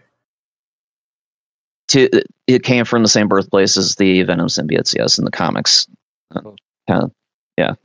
They kind of implied that the Necrosword was a symbiont, but they didn't go far enough with that. But anyway, the God Bomb was the device that Gore was trying to build to destroy all the gods. And just as he was about to set off the God Bomb and it was almost finished, and he was marching off, the son that he had, or his wife, turned around and said, "Oh, at last, Gore, you're going to become the god you're always meant to be." And that just triggered Gore, and he kills his wife again, and his son gets mad and kills him. And the origin story, the story arc for Gore in the comic was just nice Shakespearean, and some of his twists and turns, and like how much of this are they going to bring to the movie, and to have it land with Gore brought his daughter back, and like, okay, I guess that's a very MCU ending to his arc, but it was a positive that the God Bomb maybe wasn't involved, because another doomsday device, they can explain it way easier by trying to get to an alternate dimension and getting one genie wish to fulfill his dreams or his ends. The God Butcher was so good that you weren't spoiled by seeing this movie. Wow! Until you started talking. Sorry. Oh no! Well, I don't think you said too much. But like, I'm just saying, like what we saw in the movie is like, I feel like that's like, I want to say 1% of the comic, but it's probably like 10%, I guess. It was kind of fun when he was like tormenting the little children. I enjoyed that puppet show, although it did not feel like comic God Butcher. It felt like just Christian Bale hamming it. I just hated those kids. I really did not like those kids. I hated them getting the powers. Like Gore is supposed to be a very serious villain, kind of a dark villain. It just felt like, ooh, and now I'll kidnap some kids, and Gore, and that'll make Gore come back. Ooh, and then the kids get superpowers. Absolutely done for the children in the audience. Like, that was fully like Heimdall's kid, get them involved. You didn't like Heimdall's kid who took his name from Axl Rose? Come on. But was given a Norwegian girl's name. Astrid. Yeah. Oh, that's right. That's right. So yes, young man, give yourself your own name that you want to use. Axl. That's, although I hear Axl's a terrible person. From Axl Rose? Yeah, is that what I heard? He's troubled. Guns N' Roses? Troubled. Yes, he's troubled. Yeah, just yesterday I was talking to Christopher Kamen Lee, the star of Power Rangers in Space, and he got words, just white hot words about Axl Rose. Wow! How did he encounter Axl Rose? He was a massive Guns N' Roses fan, and then like I don't know like the story. Something happened after when they're big, that Axl Rose did something horrible to rip off the rest of the band from money they should have. Ooh. Or something. Okay. I don't know. If you guys know. Interesting. I just thought it was funny that like the Power Rangers, like, I just wondered what vagaries of fate would like get him to hang out with Axl Rose. Yeah, that's kind of what I was wondering. It's sort of like, well, you're Power Rangers now. You know, you can do whatever you want. So you get to meet Axl Rose. Nah. Not every Power Ranger. Just a fan. Gets to meet Axl Rose. He's just a fan. I did enjoy actually the Guns N' Roses music. I enjoyed the kids getting powers. Like, so I gear shifted. Like, though it fucks up a lot of world building, but I'm gear shifting to seeing that this is a chunk of this is like so that the children audience have fun. Like when I saw a kid get captured in the movie when I was a kid, I felt like, all right, I'm on the screen. And then like whenever you get like a kid that's able to whoop ass, like Short Round in Temple of Doom, like I got hype back then. So it's cheesy. It's not good world building or writing, but like having a bunch of children leaping through the air, glowing with golden lightning. As a child, my head would have probably exploded. Especially Axel was one of the leaders. But it feels like that works better for Shazam than it does for Thor. Absolutely. World building wise, nah, it doesn't make much sense. But if you're doing a crowd pleasing amusement park ride of a movie, get them kids hype, and this would do it. Kids hype. Yeah, and I mean, I will say for the kids, I mean, I enjoyed it too, actually, and I agree, Keith. Like when I was watching that, immediately, like, oh yeah, this is for the kids. This is a power fantasy for kids, and then that's great for them to be able to see that. And like I always remember, like in a lot of older movies, when kids would get powers, whatever, it would just be very awkward looking. And exactly lame and cringy, but I gotta say it was pretty well done. Like when Axel was like flying through the air and slams his makeshift weapon down, he looked awesome. Yes. When like that little girl was spinning around with her stuffed animal, like I wouldn't want to get in the way of that. It was freaking sweet. Dude, whooping ass with a stuffed animal. With a stuffed animal. I love that. I love that a lot. It made me feel really. This sounds cheesy, but it made me feel good for the kids in the audience. Like, oh no, this is freaking sweet. Like there's a little girl who went home and is running around the room beating monster ass with her little stuffed animal. Like, fuck yes. Thank you for that image. Absolutely. Anything else? I'd be more accepting of it. I guess if we didn't like spend 4 or 5 movies seeing Thor become the most tortured MCU character, and also like we felt like his arc. You know, I guess the arc of this movie was him learning to find fulfillment of becoming a father, but it felt like nothing was leading up towards that. Absolutely not. Yeah, I completely agree. There's nothing at all in the story that's like, in next stage of life, I need to become a father, and that will truly like, well. It seemed like they're all sitting around. Like I'm seeing the natural endpoint to setups at the beginning. Like father lose daughter, hero gain daughter. Now script tight. Now script tight. Script good. Make move. Script me good. But I will say like some of his awkwardness with the kids in the cage was so funny. You know, I was like, well, I have to admit things look pretty bad. Just like no kids' gloves whatsoever. It's like, yep, not looking good, kids. You know? Seeing this before didn't turn out well the last couple times. I do wish we could have seen a little more of the American Psycho vibes that Bale was giving off, and that when he was sitting there twisting the head off that one creature, and like, oh, Bale. You don't like heads being separated from their bodies? You liked it a minute ago. I'm just like, more Bale of that. I miss the old American Psycho Christian Bale. Come on. He was like so good in that goddamn movie. The huge grin on his face. He's like clapping while the kids are terrified. That was great. I liked just about everything Christian Bale did, and like the scenery. They probably had to replace it after each time he acted because of all the tooth marks. But like it was, I really enjoyed him. Yeah, Bale fucking thunder crushed that role so damn hard that he should be king. Like I'm sorry, like I'm gonna say it like the guy who did King. I think he needs a couple more years of like continued training of like the actor he may have potential to be, but I did not feel him as a great threat or a great bad guy. But Bale right here showed that he has like the fucking chops to give us like the next Darth Vader. But once again, it's the contracts of Marvel that I think real actors do not want to get locked into for too long. Yeah, especially after that expose with like whatchamacallit, Elizabeth Olsen being like, I lost on so many roles for Marvel.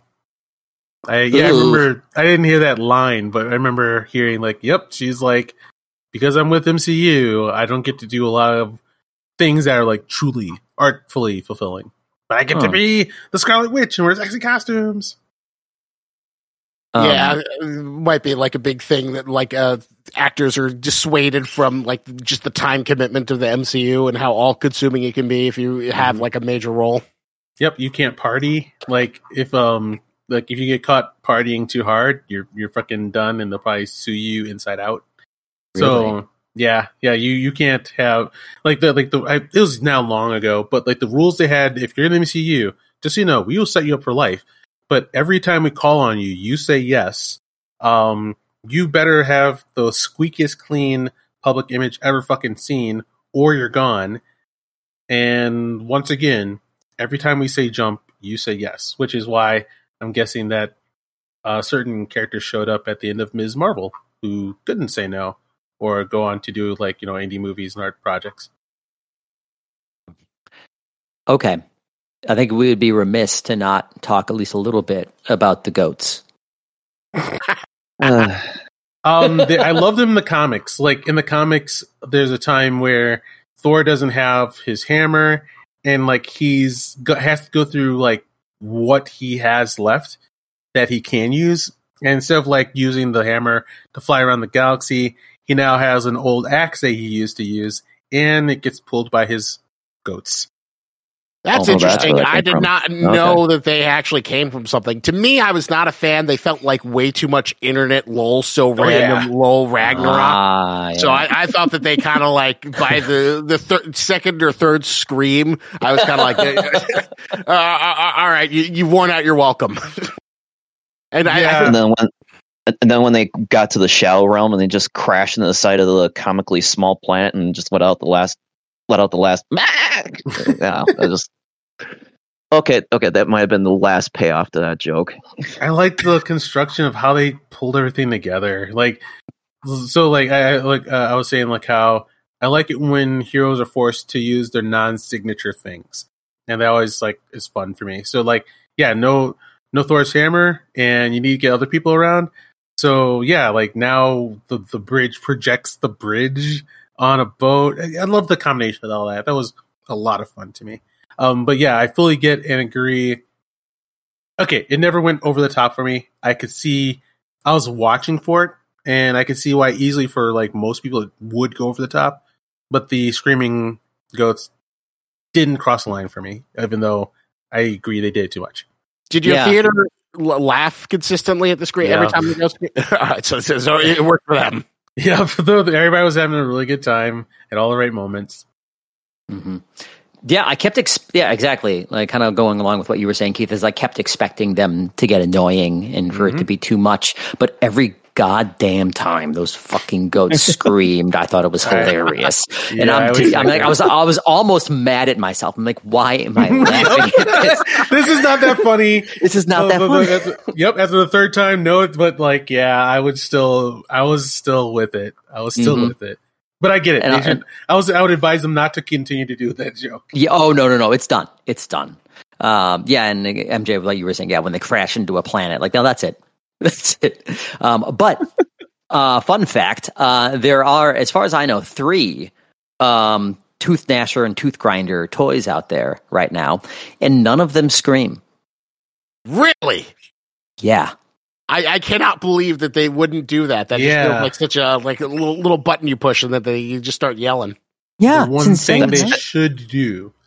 If that's the case, I guarantee a parent designed the toy. Oh, yeah. Okay, there you go. It's their kid to have that damn goat in the house constantly mashing the button. I've heard from parent friends the toys that make noises. Like you want to sue somebody or have them killed.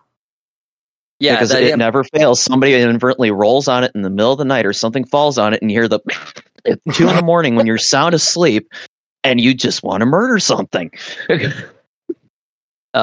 So good on them for not making a sound.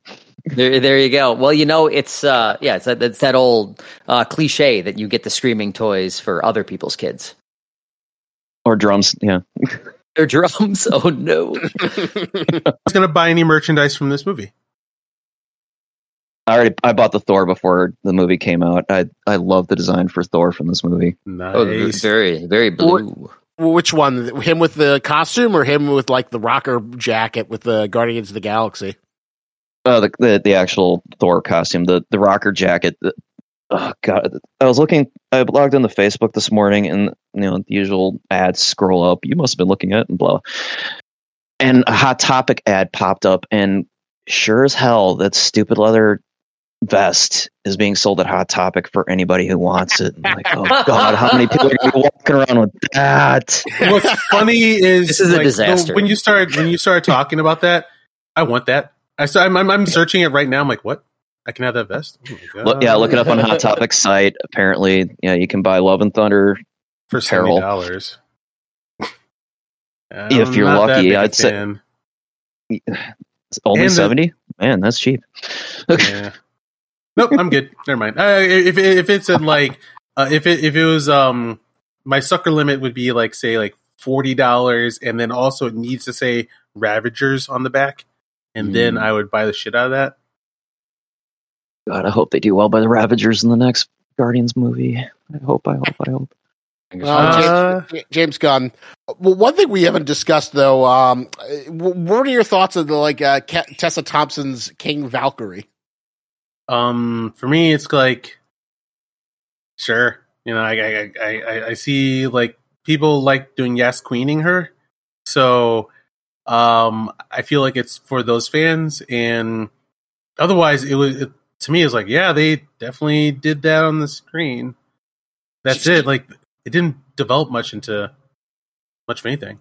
Yeah, I was surprised for so much fanfare they gave her, and like originally the synopsis was like, oh, and Valkyrie's going to go find a king, and so it's not just Love and Thunder for Thor, it's Love and Thunder for other people. I don't know if that got like cut from the editing room, or if they were like afraid there was like too much gay stuff, and they wanted to like lower it down and just have her flirt with women. But I don't know. It was funny how much of a non-presence she was, at least in this one. I think the movie is big enough, and that adding anything else, like kind of adding anything else adds bloat. And we need to they needed to focus on like making sure Natalie Portman was happy, because it probably took a lot of work to get her to come back. Because I saw she was originally sold on doing Thor, and there's like a woman director who was once a part of it, and they're like, and just so you know, you're not just some love interest, okay, Natalie? We got shit to do. Like, we want to respect you as an actress, and we're gonna do it. And then like something happened where that director disappeared, but she was still locked into the contract. Wasn't it Patty Jenkins? Yes. Who was she was Yes, the one who was was supposed to direct the second Thor movie. Yep. And then Natalie Portman was furious when she got booted out of it for like the Game of Thrones guy. Mm-hmm. So, yeah. And now she is a big freaking deal. Like, I cannot recommend Annihilation enough to everyone on the planet. I love Annihilation. Oh my god, yeah. That's a very good movie. Alex Garland at his finest. Yeah. So like, yeah, to keep her happy. I'm sorry, Tessa Thompson. Everyone else in the cast, we need to make sure that, and even with like their focusing, it was still quite all over the map. But you know what's weird? I'd watch a director's cut of this movie. Like, I'm sorry. I think I enjoy the fun that Taika brings so much, and as stupid as it gets, like his worlds are like how I used to play as a child. Like you get like your toy chest together, you grab this hammer and this blaster or this shield, and everybody has a mishmash of whatever, and you do adventures together, and that's what I keep seeing with Thor. I like that. So even with all its flaws, I'm gonna still say, yeah, a very generous B+ from me. And that's the end of that rant part. And I am just see where we'll just see where all this goes from here.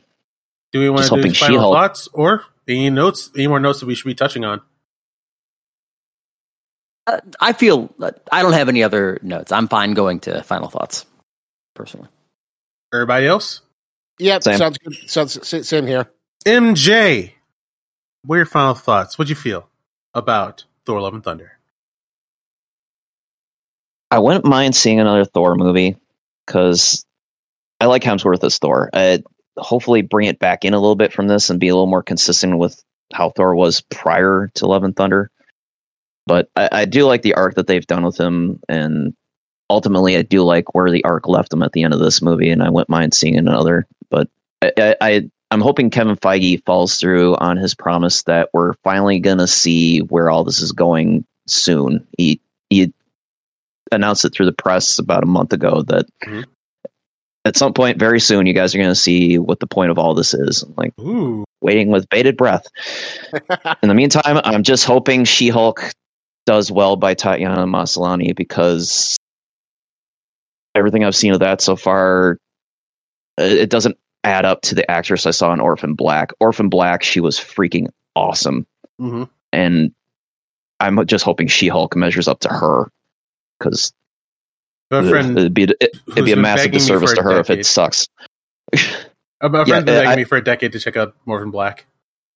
Yeah, I highly recommend it. I'm only halfway through the first season, and she's amazing. I don't know how she didn't have greater accolades coming out of that show than she has, but I just hope they don't pooch her.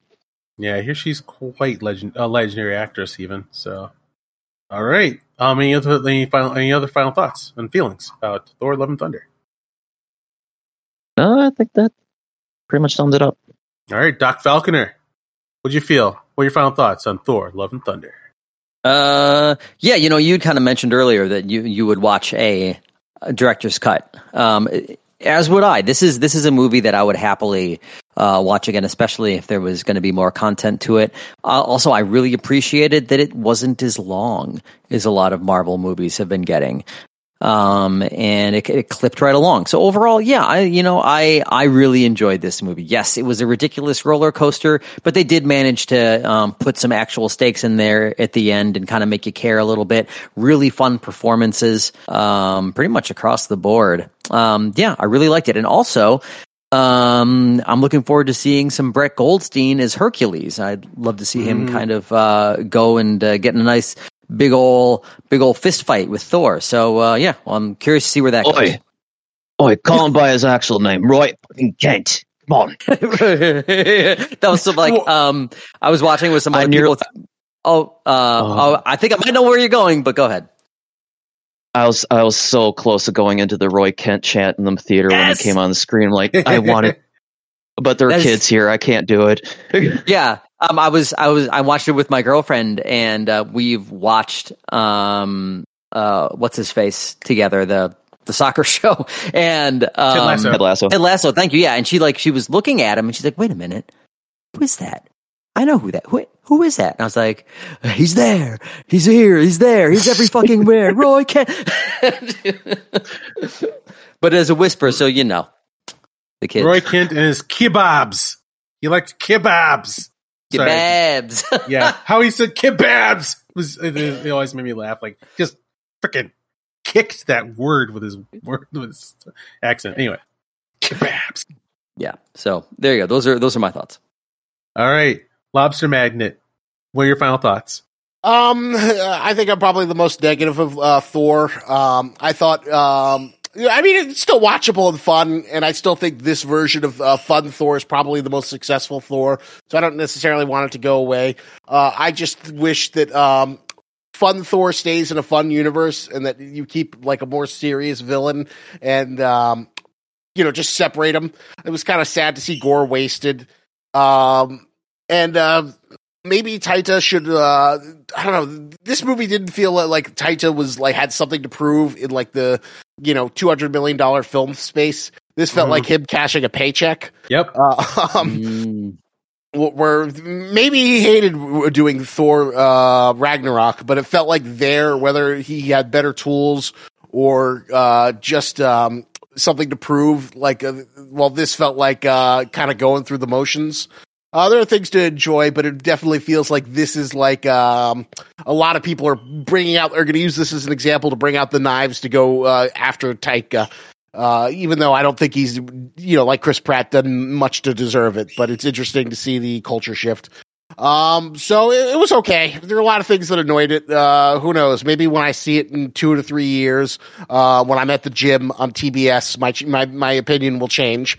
But as of right now, it was kind of like so C+, low B- rating for me. Right on.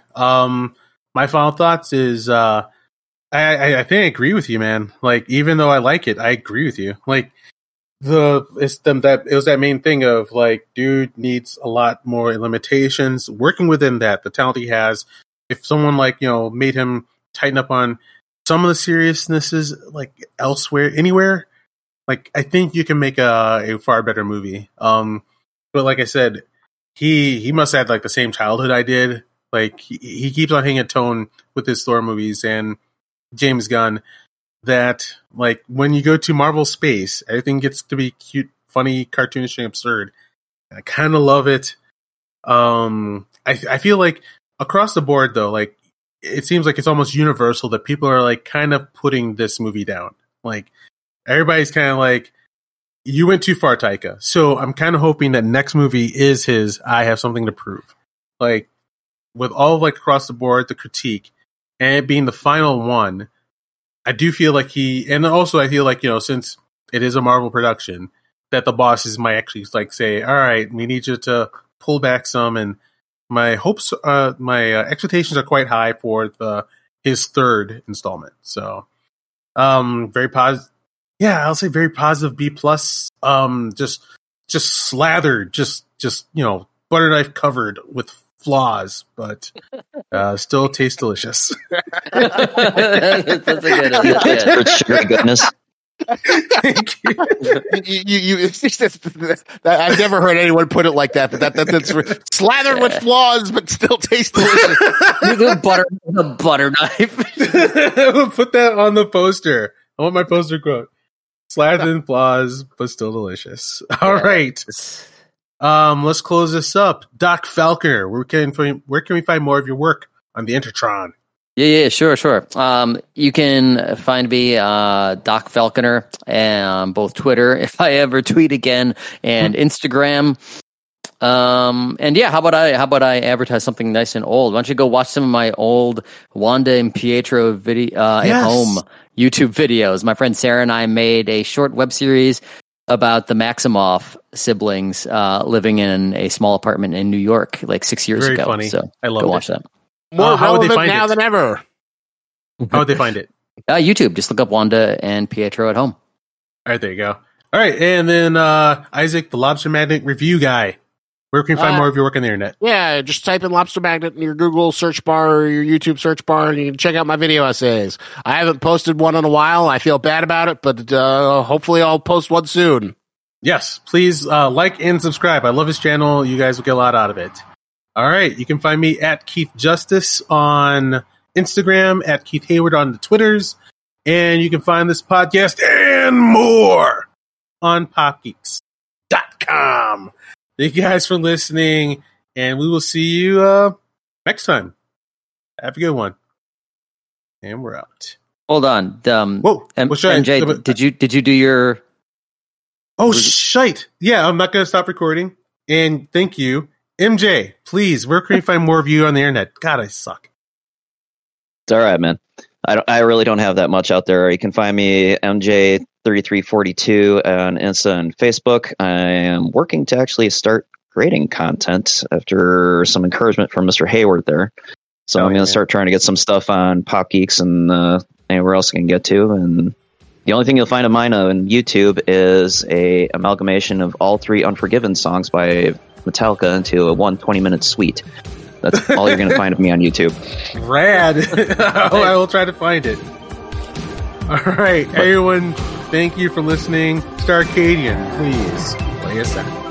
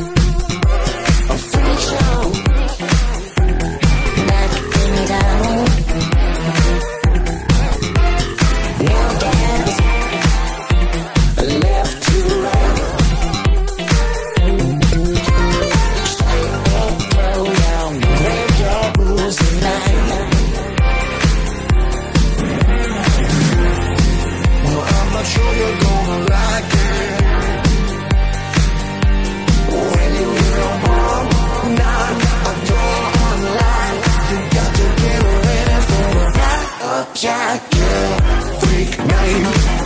Freak ride. Wrong place. Right time.